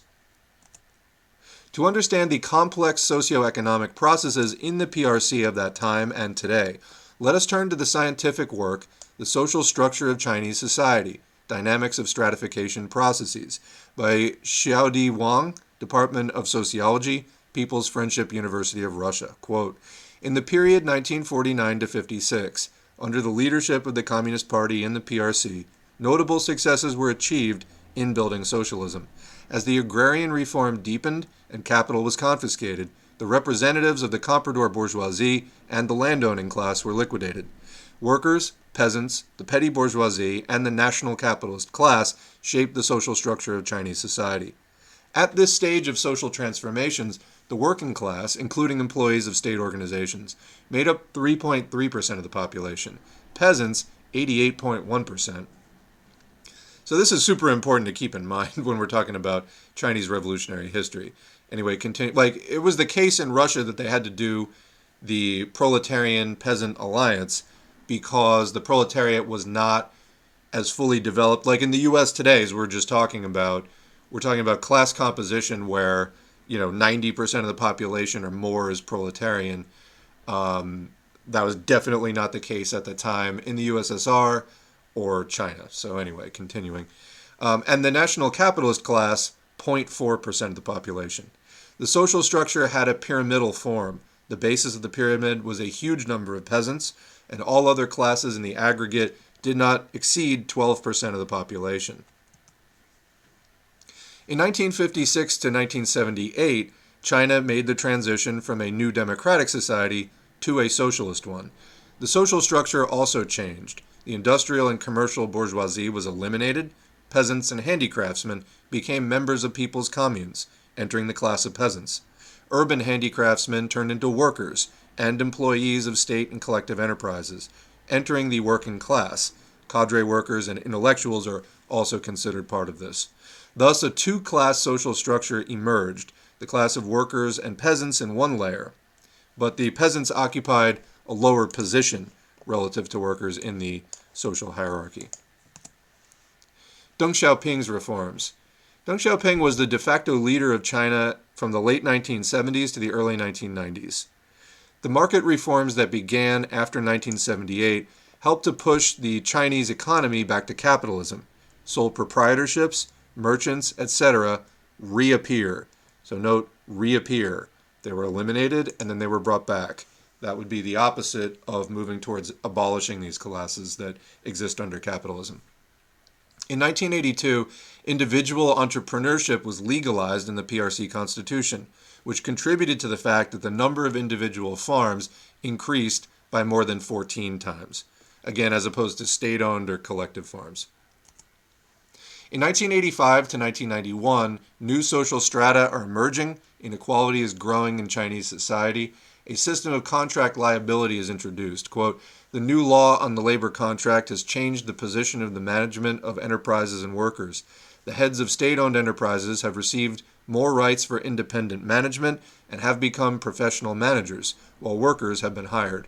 At this time, various types of private property arose, which gave rise to new social strata, a stratum of private entrepreneurs, managers, specialists, and technical personnel appeared. In the countryside, thanks to the introduction of settlement and volost enterprises, a large number of peasant entrepreneurs and peasant workers arose. At this stage, the level of economic inequality increased compared to the initial stage of the reforms. So again, the initial stage was late 70s to mid 80s. Now we're talking about the second period, mid 80s, 85 to 91. So keep in mind also, the USSR, which was partly inspired by these changes, also introduced similar types of capitalism, and it resulted in the complete destruction of their entire political system, which took the industrial economic system with it. Anyway, continuing. In the countryside, thanks to... Okay, sorry, we're further on. At this stage, the level of economic inequality increased compared to the initial stage of the reforms. The income of employees of non-state organizations became higher than those of state ones.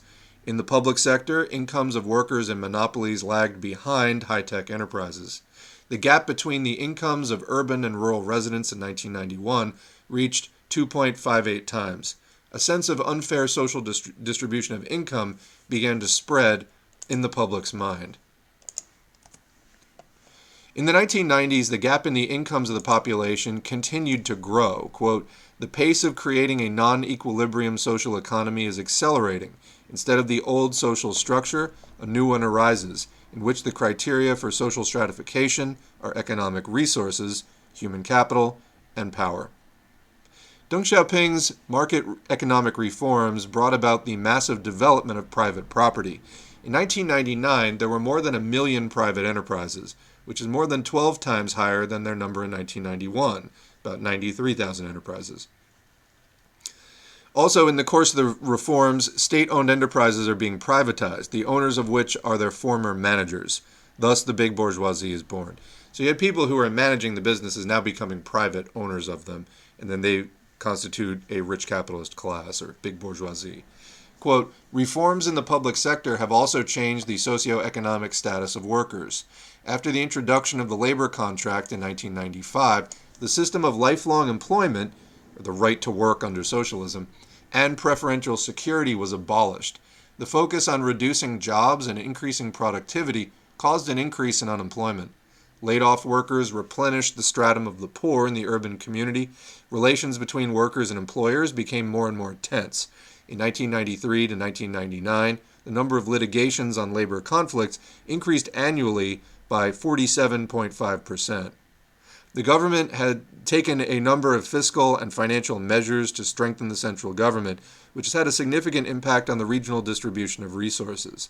Thus, the leadership of the center, provinces, and large cities own more and more resources, and the country and volost less and less, which led to a decrease in the standard of living and income of peasants and a gap in the economic indicators of the city and the countryside. In 1992 to 1999, the incomes of the urban population were 2.5 to 2.86 times higher than the incomes of the rural population, unquote. We as Marxists understand that modern capitalist economy is divided primarily into two antagonistic classes: the owners of the means of production, capitalists, and those who are deprived of ownership of the means of production, wage workers. However, for the most graphic picture of social inequality in China, characteristic of any capitalist society, let us turn to the theory of stratification, obviously beneficial to the local ruling class. As a result of market reforms in modern China, the following social class structure has developed, which in official rhetoric reflects the division of citizens into strata. While it is believed that the status of a citizen is the higher the higher the stratum they occupy, from the first, the highest, to the 10th or lowest. So now you've got a social structure emerging with 10 strata of different social standings. And there, it's in Russian there, but there's the chart. And they explain the first stratum includes state leaders. The second stratum is occupied by top and middle managers engaged in large and medium business activities. The third stratum is private entrepreneurs with at least 8 employees. The fourth stratum is occupied by professional and technical specialists. The fifth stratum is the lowest and middle stratum of employees. The sixth stratum is formed by small industrialists and merchants who, given sufficient capital, employ several workers. The seventh stratum includes people working in the service sector who, in terms of their socio-economic status, are close to production workers. The eighth stratum is occupied mainly by workers employed in industry and construction. The ninth stratum is formed by agricultural workers. Their status in the Chinese economic model is rather low, and their cultural and economic resources are significantly less than those of other strata. And finally, the 10th stratum is occupied by unemployed and semi-unemployed Chinese, or you could say underemployed, Chinese citizens living both in cities and in villages. From the table, we see that after the revolution in 1952, private entrepreneurs, i.e. the bourgeoisie, accounted for only 0.2% of the total population of the PRC. By 1978, as a result of the strengthening of socialism, private ownership of the means of production was eliminated. So that was the progress that was made up to the beginning of these market reforms under Deng Xiaoping in 78 and on. In 2001, as a result of the market reforms and the rollback to capitalism, the percentage of private entrepreneurs rose to 1, and the percentage of individual industrialists and merchants to 7.1%. So that's a big increase, well, from 0. It turns out that if we proceed from the definition of socialism as a process of destroying class distinctions, then we see that from the moment of the revolution in 1949 up to the market reforms of 1978, the socialist way prevailed in the PRC economy, and the bourgeois class was practically eliminated. However, with the introduction of market reforms in 1978, there was a revival not only of the petty and middle bourgeoisie, but also the privatization of large state-owned enterprises, which contributes to the emergence of the big bourgeoisie, because they would become the private owners of them. Privatization implies a private owner. That's who was becoming them. That is, since 1978, as a result of market reforms, socialism in the PRC has not only been built, but Since 1978, as a result of market reforms, socialism in the PRC has not only not been built, but capitalism has actively been restored. Imperialism with Chinese characteristics. Today, China is moving toward the highest stage of capitalism, imperialism, competing with such imperialist predators as the USA, Japan, and Germany. Chinese capitalists are mercilessly exploiting not only their own workers, but also the workers of other, less developed countries, Southeast Asia, post-Soviet countries, African countries, and they also seek to control an increasing amount of natural resources around the world. So in 2015, Chinese companies controlled a quarter of Kazakhstan's oil production and a fifth of its oil products market. The Chinese capitalists also had an invisible hand in dispersing the strike of oil workers in Jana-Ozen, demanding higher wages. According to eyewitnesses, at least 60 people died and 400 were injured. Overall, in 2009, China's direct investment in the world amounted to $56.53 billion, 5.1% of the total investment in the world, placing China in 5th position among the world's largest investors. NEP, or perestroika. Now let's consider the theory of the prolonged NEP in China, based on the experience of the Soviet Union. In the USSR, the new economic policy began to be implemented in 1921, very early in its history, by the decision of the 10th Congress of the RCPB. In the conditions of devastation after the Revolution and the Civil War, the NEP made it possible to revive small-scale industry and trade, as well as to strengthen the alliance between the peasantry and the working class on an economic basis. The war communism surplus was replaced by a tax in kind, which left more surplus for the peasants to sell. Quote, the NEP allowed some development of capitalist elements while maintaining the commanding heights of the national economy in the hands of the state of the dictatorship of the proletariat. It ensured the rise of productive forces on the basis of the growth of socialists and the displacement of capitalist elements, the transformation of a multi-structural economy into a single socialist economy based on the industrialization of the country and the cooperation of agriculture. So that's really key of what was the point of the NEP. Paul Sturm has actually a very good video about the NEP and also comparing it to the restoration of capitalism, which it was not. It was completing some of the development and economic activity which was necessary during the early years of realignment after the Revolution, World War I, and Civil War, that allowed the communists to basically align the pieces that they needed to start constructing socialism. So I just want to read that again. The NEP allowed some development of capitalist elements, again temporarily, while maintaining the commanding heights of the national economy in the hands of the state of the dictatorship of the proletariat, which was firmly under communist control. And what do they mean by commanding heights of the national economy?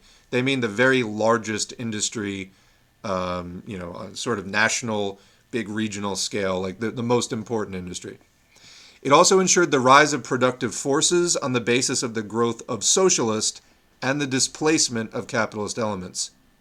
The transformation of a multi-structural economy into a single socialist economy based on the industrialization of the country and the cooperation of agriculture. So those were some of the changes under the NEP, which were done for a certain amount of time. Then when those tasks were completed, and it didn't take that long, this was replaced with new policy. The economy of the Soviet state during the NEP included 4 different ways: the socialist way, the state capitalist way, the capitalist way, and the small commodity or petty capitalist way. At the same time, from the very beginning of the introduction of a new economic policy compared to war communism, the Soviet government emphasized that the NEP is a temporary retreat, and already at the 11th Party Congress, Lenin declared that the retreat is over and put forward the slogan, "Preparation of an offensive against private capital." Thus, the socialist structure grew from 81% in 1924 and 25 to 86% in 1926 to 1927, while the private sector fell over that same period from 19% to 14%. Quote, this meant that industrialization in the USSR had a pronounced socialist character, that the industry of the USSR was developing along the path of the victory of the socialist system of production, that in the field of industry, the question of whom was already a foregone conclusion in favor of socialism. By 1936, capitalist elements were completely eliminated in the USSR. The socialist way of life ousted the rest in all areas of the national economy. So again, we're talking about a period of a little bit over 10 years in which the capitalist elements were completely ousted through this guided process of the NEP. And that was going on during that time. It wasn't this massive ramping up of capitalism. Quote, the powerful socialist industry exceeded the pre-war output by 7 times and completely ousted private industry. In agriculture, the world's largest mechanized, equipped with new technology, socialist production in the form of a system of collective farms and state farms has won. By 1936, the kulaks had been completely eliminated as a class, and the individual sector no longer played any serious role in the country's economy. The entire trade turnover was concentrated in the hands of the state and the cooperatives. The exploitation of man by man is destroyed forever. Well, at least until the 80s. Public socialist ownership of the means of production has established itself as the unshakable foundation of the new socialist system in all branches of the national economy. In the new socialist society, crises, that would be what we were talking about earlier with the banking panics, etc., poverty, unemployment, and ruin have disappeared forever. Sounds good. It can be concluded that the NEP is not a frozen concept, but a combination of various ways of managing that the proletarian state needs only until the socialist mode of the economy supplants or replaces the capitalist one.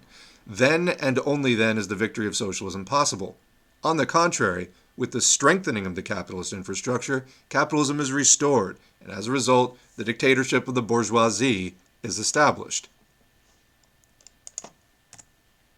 Now let's look at modern China, whose economy is compared with the Soviet NEP.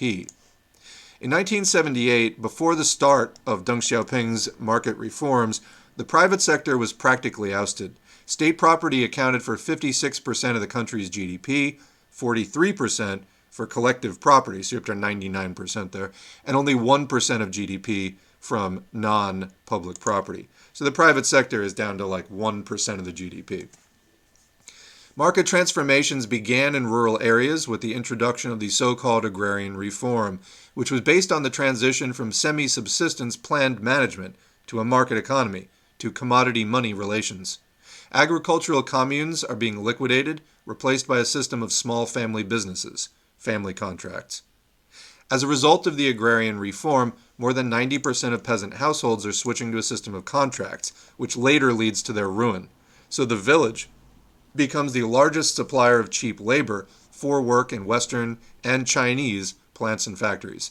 The high intensity of labor, the merciless exploitation of workers, and the lack of labor protection in enterprises allowed Chinese businessmen to earn their first millions, and Western capitalists to move their enterprises to China, thereby increasing their incomes. Again, low cost of labor, high intensity of labor, and so on. Things that you might not be able to get away with so easily in the U.S. or other similar countries. In 1994, the Chinese authorities passed a law on corporations, according to which most state-owned enterprises must be privatized. Quote, in 2001, about a fifth of all large-scale industrial companies were privately owned. There were more than 6 million individual and more than 1 million private institutions. Already, by 2003, there were about 30 million individual farms, up from 6 million. In 2009, the 500 largest private enterprises in China produced a total value of 4.74 trillion yuan, which is 15% more than in 2008 and exceeds the average growth rate of public organizations. So in other words, the private sector growing much faster than the public sector there, which is getting sidelined. By the end of 2013, the private sector of the economy accounted for over 60% of the country's GDP. The number of registered private enterprises in the country amounted to more than 12 million, and the number of individual farms more than 44 million. Quote, clearly the public sector is currently smaller than the private sector, with the exception of large processing plants that have established themselves in the global market and have established links with foreign companies and suppliers of raw materials, according to the Wall magazine. Today, we see not only the predominance of the private sector over the state sector in China, but also the complete absence of a socialist structure in the economy, as well as workers' control in enterprises. We'll say it is still present somewhere, but not necessarily in all these private enterprises in particular. Moreover, the trend towards the abolition of public property intensified with the deepening of market reforms and the further development of capitalism, which is more of a counter-revolution than it is the construction of socialism. Just a few more screens here.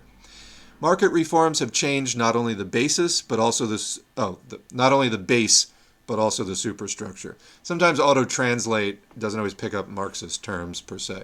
So market reforms have changed not only the base, but also the superstructure. Thus, the members of the Chinese Communist Party, or Communist Party of China, are the owners of both medium and large enterprises. According to 2015 data, they, together with representatives of the stratum of professional and technical specialists, accounted for 14% of the entire composition of the Communist Party of China. For example, in 2004, billionaire Liang Wengun, the founder and chairman of the board of directors of the Sany Engineering Company, joined the Communist Party. There's a picture of him there.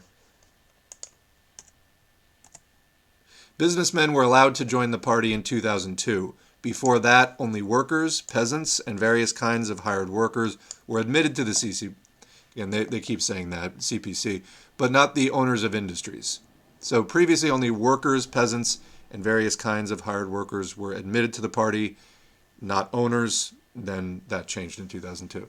Today, more than 100 dollar billionaires, that's confusing, maybe a hyphen there, 100 dollar billionaires sit in the National People's Congress of China. The combined wealth of the 200 richest deputies is estimated at about 300 billion, which is comparable to Belgium's GDP. According to the Huron Business magazine, the Chinese analog of Forbes, Today, there are 620 dollar billionaires in China, and there are 1,893 people on the list of rich people whose fortune exceeds 300 billion. They represent different industries from energy to internet services. According to the publication, 9 out of 10 rich people are definitely connected with the Communist Party. Note that in Soviet Russia, the so-called NEP-men, small private owners who, their activities were allowed under the NEP, were severely restricted in their rights. They were not only forbidden to join the Communist Party, they were also deprived of voting rights. So that was the price of being a small capitalist while that was allowed. We see that in modern China, not only is the building of socialism not carried out, but the imperialist appetite of the ruling class, the big bourgeoisie, is being strengthened. If we compare these processes with what is happening in the USSR, then we see that the Chinese economy is more reminiscent of the late Soviet perestroika, that would be the capitalist restoration in the 80s, than it is of the NEP, which was in the way beginning just to get things kind of stabilized the way that the communists needed them to. Considering the growth of revisionist and opportunist tendencies in the left environment, often nurtured or even funded by the bourgeoisie itself, we consider it one of the most important tasks of communists today to expose the theory of socialism with Chinese characteristics as one of the types of opportunism. That's the end of that article from Rote Front, Russian Labor Front. And let's go into chat before we wrap up for today. Our last segment here. Oh, yeah. Wanted to look something up there. Never mind, we'll do it later. All right, what do we have in the chat? Yeah, on that thing before about the AI in the current system in capitalism, there are algorithms to fix rent. Yeah, we covered that in a previous stream. Algorithms to keep competitive odds in gambling apps, automated creation of addictive algorithms which keeps people sad and sedentary and keeps us buying things. I'm hoping for some AI to develop consciousness so they at least have an option on whether or not to serve the capitalists. Well, I don't know about that, but is it possible to develop AI to fight them? Anyway. All right, some questions about Turkish communists that I can't answer right now, but I'll look at your article, John. China has neoliberal political parties that run in local or provincial elections, and they have won some of those elections too. Yeah, my understanding is they're not sort of allowed to compete in the national politics, but yeah, exactly what is the point of allowing that even at the lower level? That reminds me, March 18, also the day of the Answer Peace Rally, is the 81st anniversary of the nationalization of the petroleum industry in Mexico. There you go. They allow other parties, usually at more local levels, but they can be in the People's Congress. It's not 100% CPC. I remember reading that if you wanted to attend the People's Friendship University in the Soviet Union from any country, you would be able to attend it with all tuition and other expenses paid. I think that was earlier in the USSR's history, but it did do that for a while. Have you watched the video that talks about the People's Communes? I can send you the link. If not, I went over it on stream. I'm not sure. Send over the link or take a look at it. My aunt's brother-in-law went away to the USSR for college and to avoid serving in the military in its last days of existence. Good plan. He lives in Russia to this day. I haven't seen him for like 14 years. I mean, it's unfortunate that the USSR ceased to exist. Also, Deng Xiaoping took away universal health care that they had under Mao. I mean, it's pretty classical neoliberalism on the same time that it started happening in the US and, so on. So we were talking about the sort of China-US ties in the last stream. I mean, that in particular is pretty conspicuously close timing. Also, Deng's foreign policies were pretty imperialist. China had a couple of big L's when it came to foreign policy, especially after the Sino-Soviet split.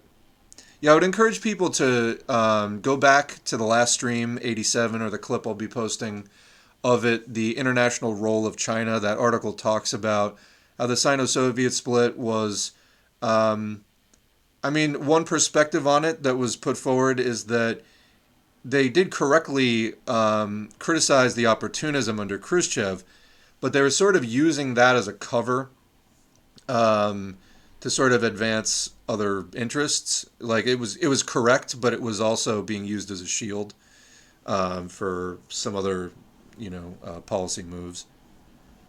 I was surprised that Yugoslavia had good relationships with China even during Mao, since Tito stabbed them in the back by voting in the UN for the embargo when they helped the DPRK push the Americans back, like funding the Mujahideen.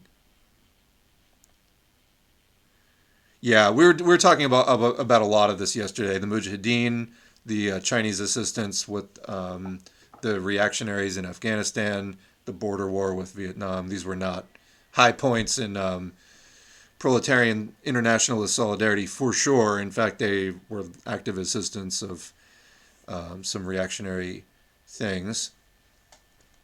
So this got brought up yesterday too. The person who beat up Yanis Varoufakis in a restaurant recently. Who was it and why did they do it? I mean, yeah, I haven't seen anything else about that. Oh, they may have been far right people. All right. Anyway, someone has a link. Send it. Let's see. Deng was the proof you can be both rebellious and reactionary. And Deng Xiaoping was around for like a long time prior to that. It's not like he just emerged in the 70s either. We'll be covering more of that history in a later module on the channel. We probably won't get to it for some time, though. Yeah, so I hate this. What do you say to those who say it's inappropriate for Western Marxists to criticize China? What ground do they stand on, that they might say? And yeah, I think it matters how China is being critiqued. We don't want to add to just Cold War rhetoric of inner capitalist competition over resources. The U.S. is trying to start a Cold War with China. We don't support that. We support internationalism and peace, better conditions for waging class struggle. But at the same time, as Marxists, we don't want to follow wrong models. So we want to criticize things that claim to be Marxist, but somebody has like a grounded criticism of why it's an example of revisionism or opportunism. You do have to say that. It's expected that communists are going to be critical of things like that. It's pretty fundamental to what the analysis techniques of Marxism is all about. There's a lot of people who have really just propaganda level understanding of what's going on with the U.S., Russia, and China. People who start telling you things like that, well, you're just a U.S. leftist. What do you know? That's not really good. I mean, it's true on the one hand that it can be hard to get accurate information about what's happening in China sometimes. So fair, although China could maybe help that somewhat by, if that's a standing problem in establishing international solidarity, then please, help us out there. A lot of people speak English. It's worth publishing things in English. So, yeah, there's that. But also, well, a lot of times that sort of attack or counterattack or defense is launched by just people trying to dismiss any criticism out of hand of like, well, what do you know? You're not Chinese. Okay, but Marxism is a system of analyzing historical development, and anyone should be able to do that analysis. Saying that, you lack the proper context because you're not specifically Chinese, well, I mean, then give us the context so that we can know and just don't have to take this on faith. Taking things on faith is not really something that Marxism is about. All right, we are just about caught up with the chat today, and I've done all the streaming that I set out to do today, so we have caught up with some of those readings and current events. Again, we'll catch up with the long COVID stuff again next time. You're welcome for the answer. I agree that that's a really frustrating thing. I wound up just blocking a lot of those people because they have nothing to offer but arguments. And again, that sort of propaganda level understanding. Yeah, Hoja also had a lot of things to say about China 40 years ago. We'll definitely be covering that as well. All right, thanks to everybody who showed up for this stream. I appreciate it, especially Shakespeare for the modding. Go check out Shakespeare's channel. Shakespeare is also a streamer. And yeah, everybody listening on YouTube, we'll see you next time.